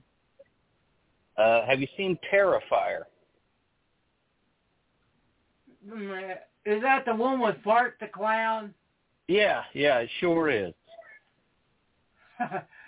Oh, boy. Well, you don't like it?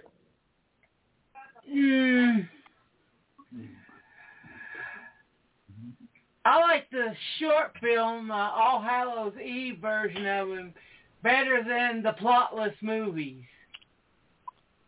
Well, I'll admit the second one wasn't very good. I sort of liked the first one. Was the short very much better? Should I check that out? Yeah, All Hallows Eve. I am Steve, and with me is Carl, and we're watching Edgar G. Ulmer's The Black Cat, which is just as kinky as Terrifier. Because how many 1930s horror film are you going to deal with necrophilia, murder, S&M, witchcraft? Sounds right up my alley. Sounds like all the good things for a horror film. Yeah. And it's Bela Lugosi and Boris Karloff. Yeah, Bela Lugosi and Boris Karloff. We didn't get so into it's an older movie this then. film, when it came out, Universal hated this film so much and chewed out Ulmer that he basically gave the major studios the middle finger and started going to little things like monograms so he can make the films he wanted to do. Mm-hmm. Well, it seems to me a lot of the good horror films these days are indie movies or independent kind of films anyway. Mm-hmm. So that makes sense. Yeah. In 3 weeks, well, if you're in New York, what festival's coming up in pretty soon? Well, New York, we got the Shaka Go-Go Festival, which is at the Film Noir Theater in Greenpoint, Brooklyn, from October 18th to October 22nd, and we're going to have people like Scooter McRae, who did Shatter Dead. We've got Larry Fessenden. You know who else is going to be there? Is Frank Henenlotter is going to be there. I didn't tell you that, Stephen. Yeah, you did. And Lloyd Kaufman of Trauma is going to be there, and it's going to be a great 5 days. No question. It's going to be really good, and I'm going to a couple of those. Oh, goodness, I wish I was in that area. Y'all can probably tell from my voice that I'm from the South, but What I wish y'all a good South time. are you from? I'm in northeast Arkansas. Oh, goodness gracious. Yeah. And right now was the first time, Carl, that they showed the chessboard on this movie, which really gets into what Lugosi. The thing is, this is to a new guy. What happened is that Karloff sold all of the soldiers that was in Lugosi's unit out, and they all either got killed or went to military prison for 15 years, and built a house on the place where all of the soldiers were massacred. And this is a scene you would not see after the Hays Code. 2 people in bed. In the same bed, like that. And you a wouldn't near see movie.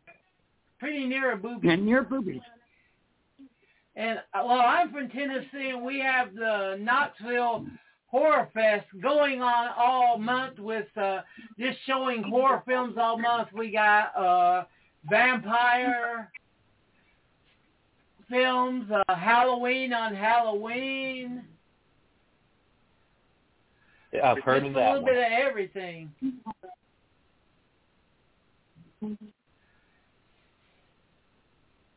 But if you like 90s horror films and stuff like that, go to Criterion. They got a great 90s collection up there. They got a great pre-code horror collection up there. They got a great art house. I don't know where I would put the Black Cat. I think I put it in both art house and pre-code. Wouldn't you, Carl? Oh, no, this is pre-code. This is definitely pre-code. Yeah, but the way what was the the name of house that you is said? and all that. What? What was the name of that you said for the 90s horror movies? It's Criterion. CriterionChannel.com. Channel. Streaming. Criterion? Okay. Yeah. No, Criterion. Is that just .com or? Criterion Channel. CriterionChannel.com. Criterion Channel. All right. Well, I've been looking for some good stuff to show the family for Halloween, when all this Halloween time going on. That sounds really good.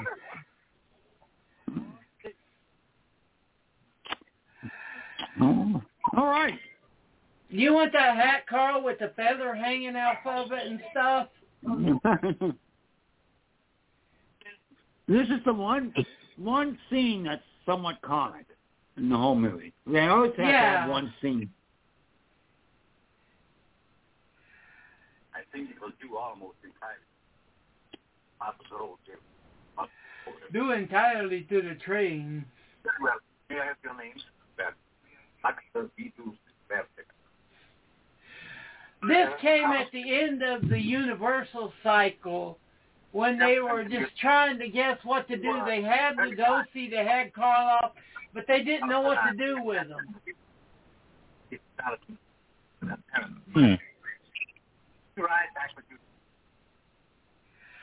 And Edgar J. Ulmer just wanted those to be like, yeah, I'm going to make some kinky, weird films.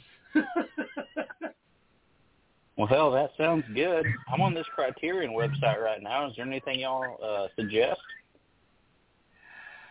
Just look through the 90s and see what you like. I mean, Ravenous, if you haven't seen it.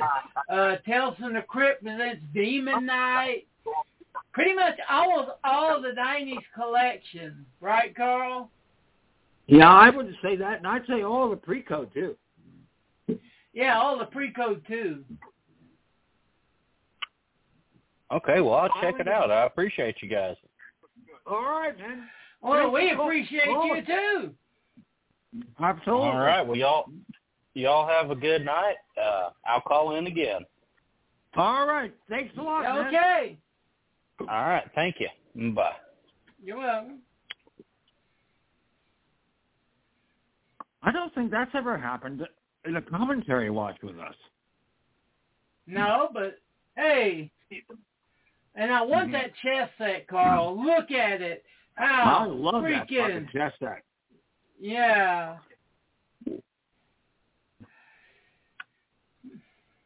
I have a good friend that I play chess with over the computer. Yeah. I used to be pretty good back in the day. Yeah, I mean, I just love how they've made some gorgeous sets. I love this. If you notice, they're in black and white. There's his color, Lugosi's colors, which is gray. Mm-hmm. And there's white.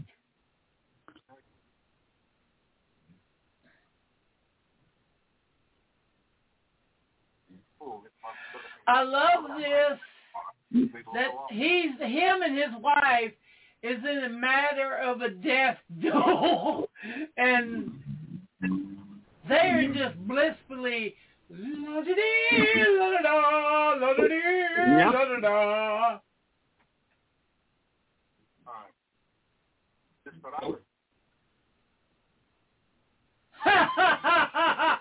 Oh, Mr. Allison. And may I use your telephone? I'll telephone the hotel in Petrograd and ask you to send a car. Oh.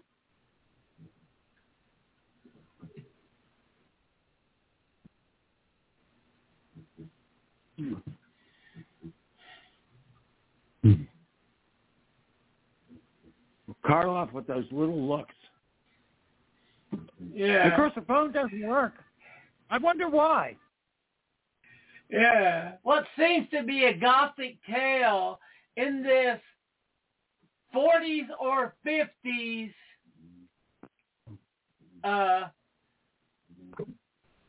architecture.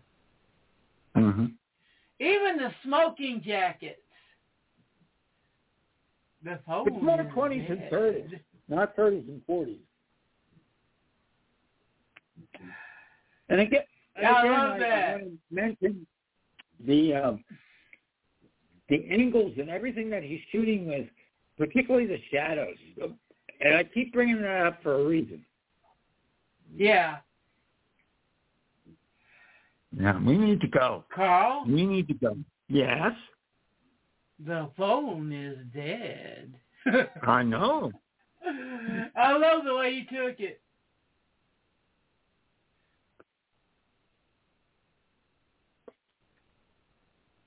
Checkmate.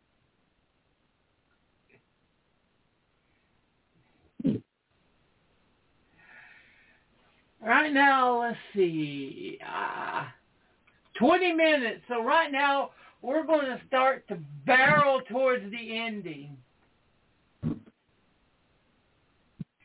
It's one of those things like you know something bad is going to happen. But to what and to who?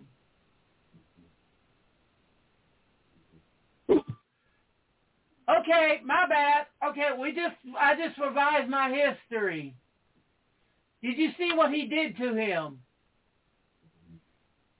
Yeah. Edgar Ulmer's The Black Cat is the first U.S. film to show kung fu or martial arts in it.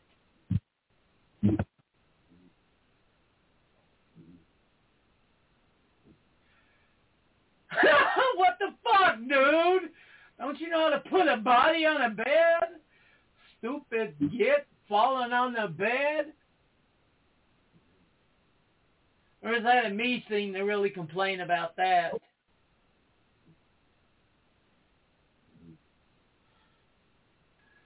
Strangers in the night, molesting corpses, ain't it such a fright? I love my corpses. Or is that going too far in the kinky category? No, not at all.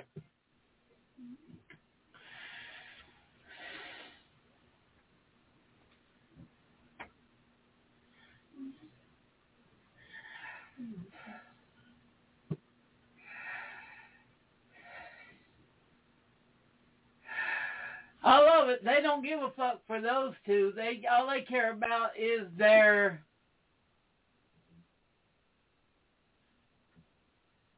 hey, what are we gonna do about him? Shit. Even now we're still playing a chess game. It's just that, you know. Well, the audience is wondering, who the fuck am I rooting for? Who's fucking who? Yeah.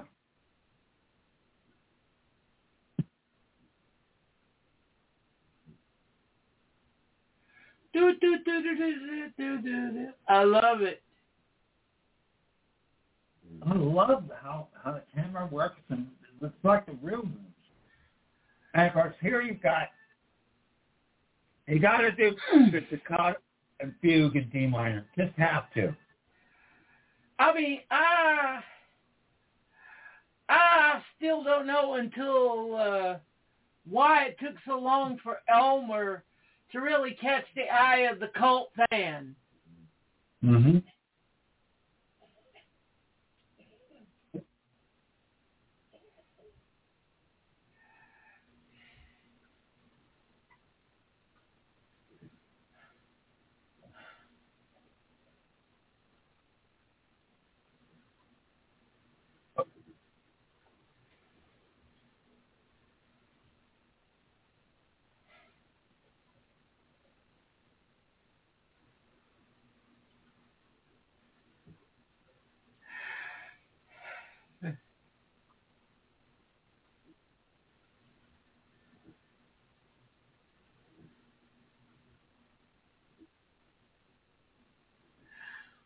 love just that little flicker of the eye, don't you? Mm-hmm. I mean, it wasn't big. It was just little. I really think that Lugosi does his best work here. No question. We should have called this night the Night of the Eyes. Mm-hmm. And plus, dealing with Satanism in the studio film. Oh, my God! Yeah.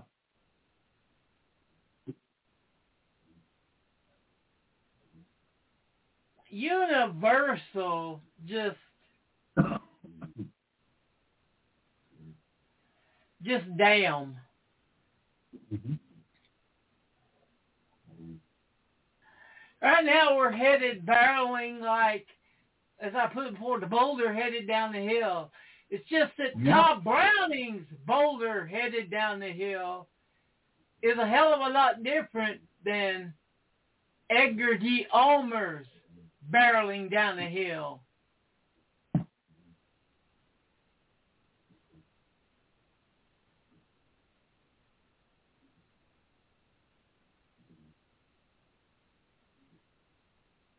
If you notice, that's the same actress in the wig. Mm-hmm. Yeah.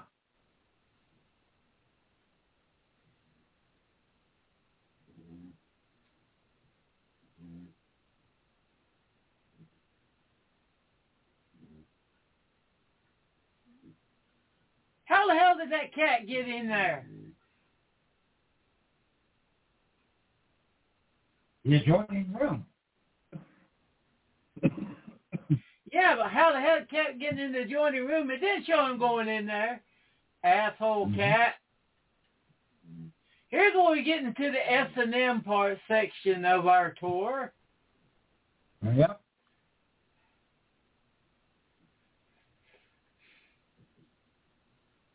One of the few outside shots in the whole film.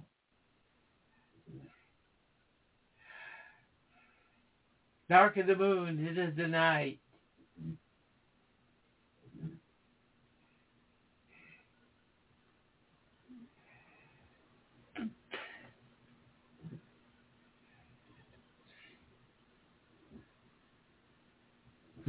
Great cinematography.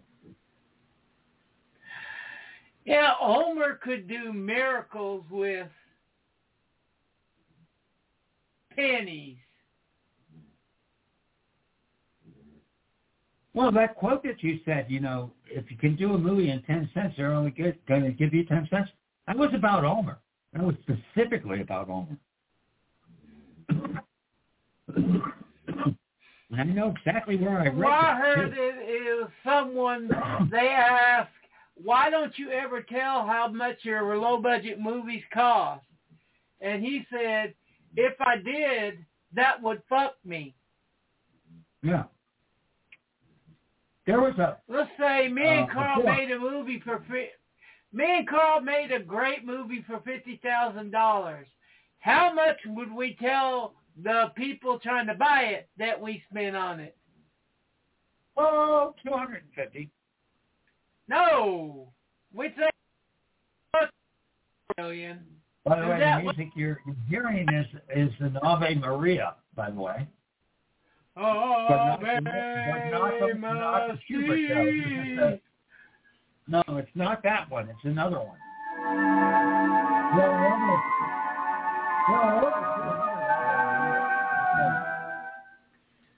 God, is this such a gorgeous scene.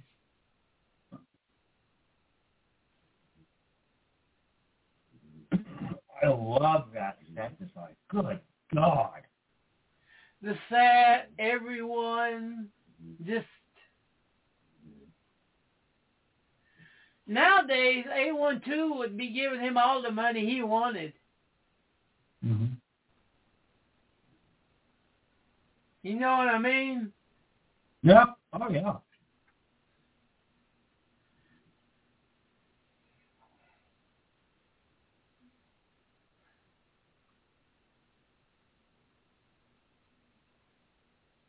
Fausto, ¿quién esto, pendejo? Hey, you know what this reminds me of? Did G.D. Silver set Latin for Clownado? Cum grano salis, potes cadre cedere non potest, fructus non foliis arborem est, credit ceteros, when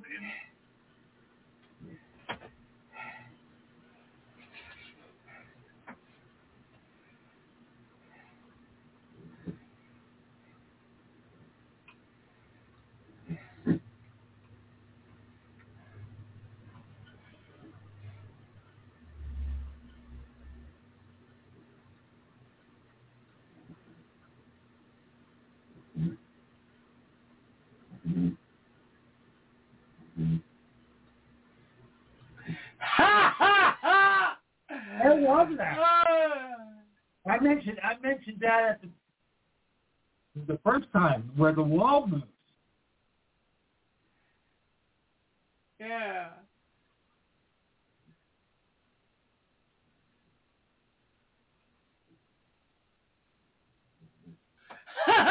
I love how that's done. Not a word, just a glance. I love it. He just looked at him. Now. Do do do do do do do do do.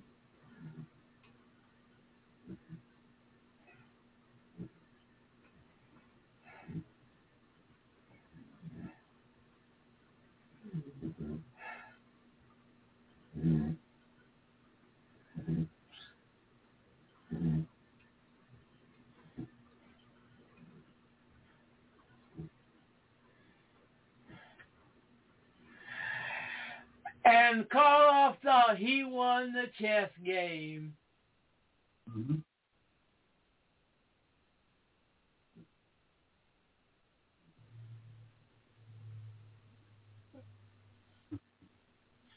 Give me that gun, you son of a bitch. Bruce Lee ain't got shit on him.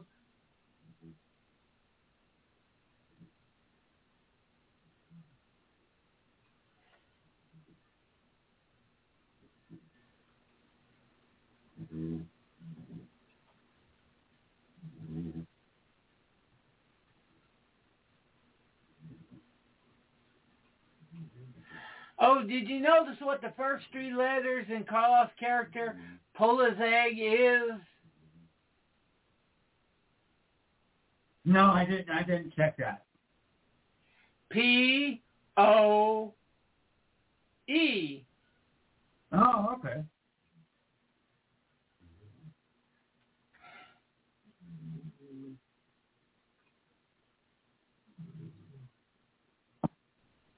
Well, here we go. Yeah, oh, yeah. And this fight scene is choreographed by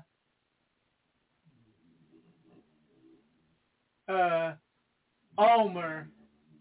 Mm-hmm. There's not a little detail in there that isn't Ulmer approved.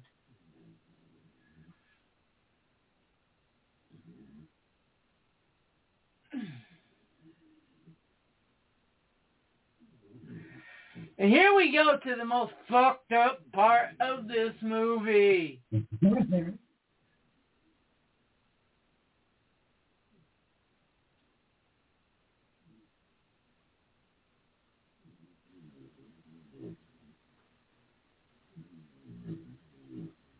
I'm taking nap.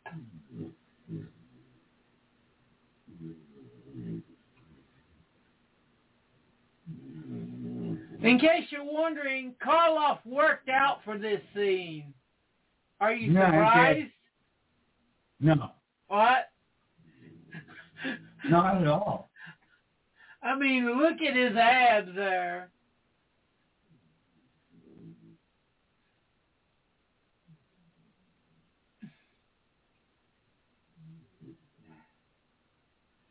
I'm going to skin you. Ever seen an animal skinned? Going to do to you now. Tear the skin from your body, slowly, bit by bit.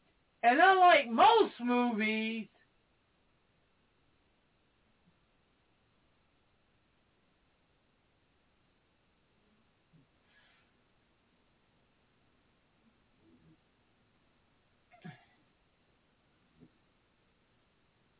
in silhouette, folks.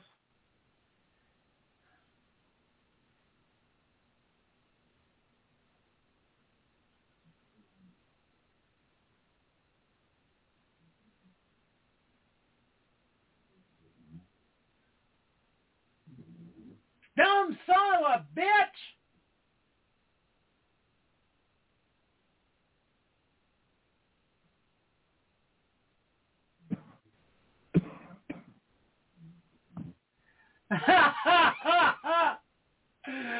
You star.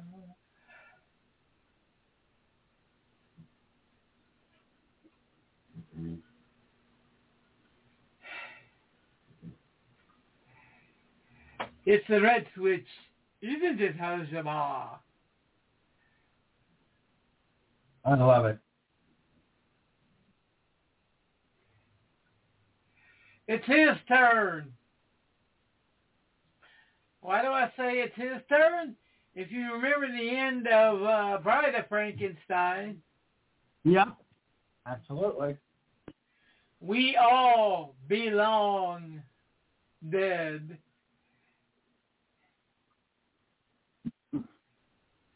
It's been a good game.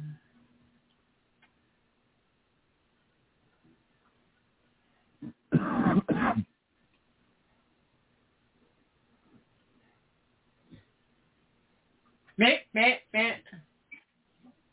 And notice all the music that you're listening to are old themes and songs. There was no original music made for the film. And that scene of the house blowing up, guess what? Mm-hmm. That was stock footage of a war. Yeah. That's why it looks so grainy compared to the rest of the movie.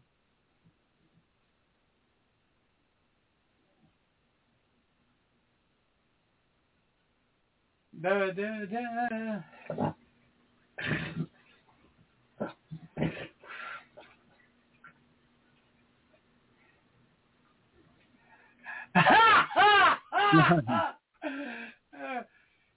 You know why he has that little comment in it? Mm-hmm. That was one of the exact quotes the head of had to Homer. Yep. And that was Great. Fuck you! Great film. Yeah. Seriously great film. And whoever you are, Arkansas, thank you for calling in. That was a pleasant surprise. Oh, absolutely. But yeah, both of those are amazing freaking films which you should see. Well, pretty much everyone has got freaks on their radar. Mm-hmm. There's just no way around that. Is there, Carl? But the Black Cat is as good a film, no question. Yeah, but difference is that they are 1930s films, but they're films you do not want to show to your younglings. No, true. True. And the show from now on till after the Knoxville Horror Fest are going to be here, but they're going to be sparse because I'm going to be busy. And same here, too, on DLN. Now, we're going to be busy, too. Because I've got to get the house straight for my goddess when she comes up. Oh, nice. Enjoy. Oh, Seriously. I will. But, yeah, we will promise we will do a Halloween movie. And I'm going to try to get in hold of William to track down who did to do the annual, KHF show. Okay. Yeah, be sure to tell William I said hello. And what the hell do you have going on this weekend or this comic week over at the DL? So the DLN we've got, which is TV and Legion Network, we've got, last Wednesday we did a Shaka Go-Go Film Festival preview with Eric Eichelberger, who is the head of that. On tomorrow, we have a spooky season commentary watch with me and Rachel, and we're going to be doing Dread 2009 film. Oh, and wait, quick question. Yeah. Are there any tickets left for the Shaka Go-Go, or is it sold out? Oh, no, there are still tickets left. You go to www.shakagogo.com, and then that'll lead you to the tickets at the Film Noir Cinema, and you just click on one of the movies you want to watch, and it shows if you want to pay for that movie, if you want to pay for the day, or you want to pay for the whole get-go. And so, yeah, they're like $40 day passes is what they are. Yeah. Why are you doing Dread in Halloween month? Halloween month. No, this is DREAD. This is not Dread. This is Dread. So it's Dread, not Dread.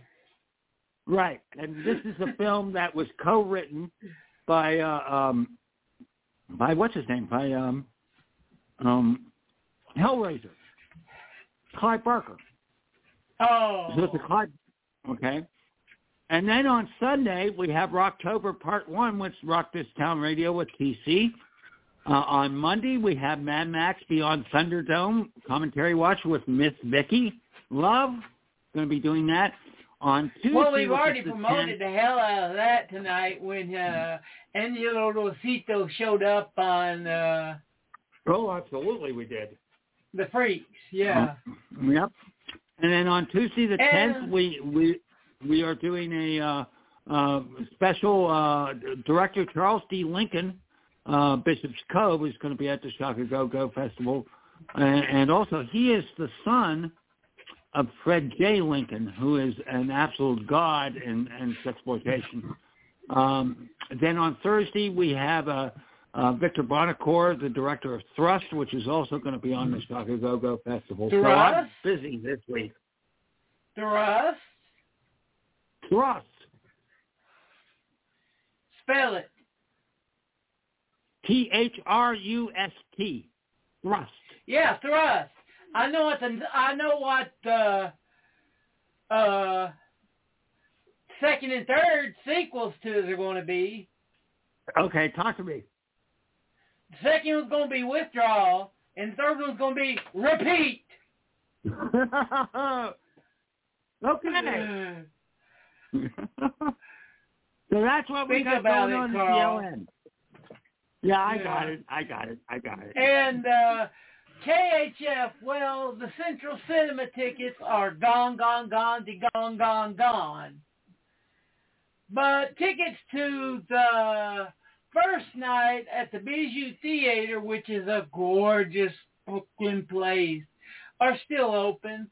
And for Saturday night at the drive-in, where the one and only Fred Decker will be creeping around and talking about his movies, Night of the Creeps and Monster Squad.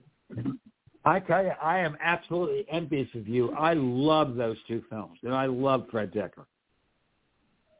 Seriously. Yeah. I'm going to be on my best behavior because I don't want Fred Decker to sneak up behind me and, I have the fear of, I heard what you said. You're talking about my movies? Oh, God! Sting!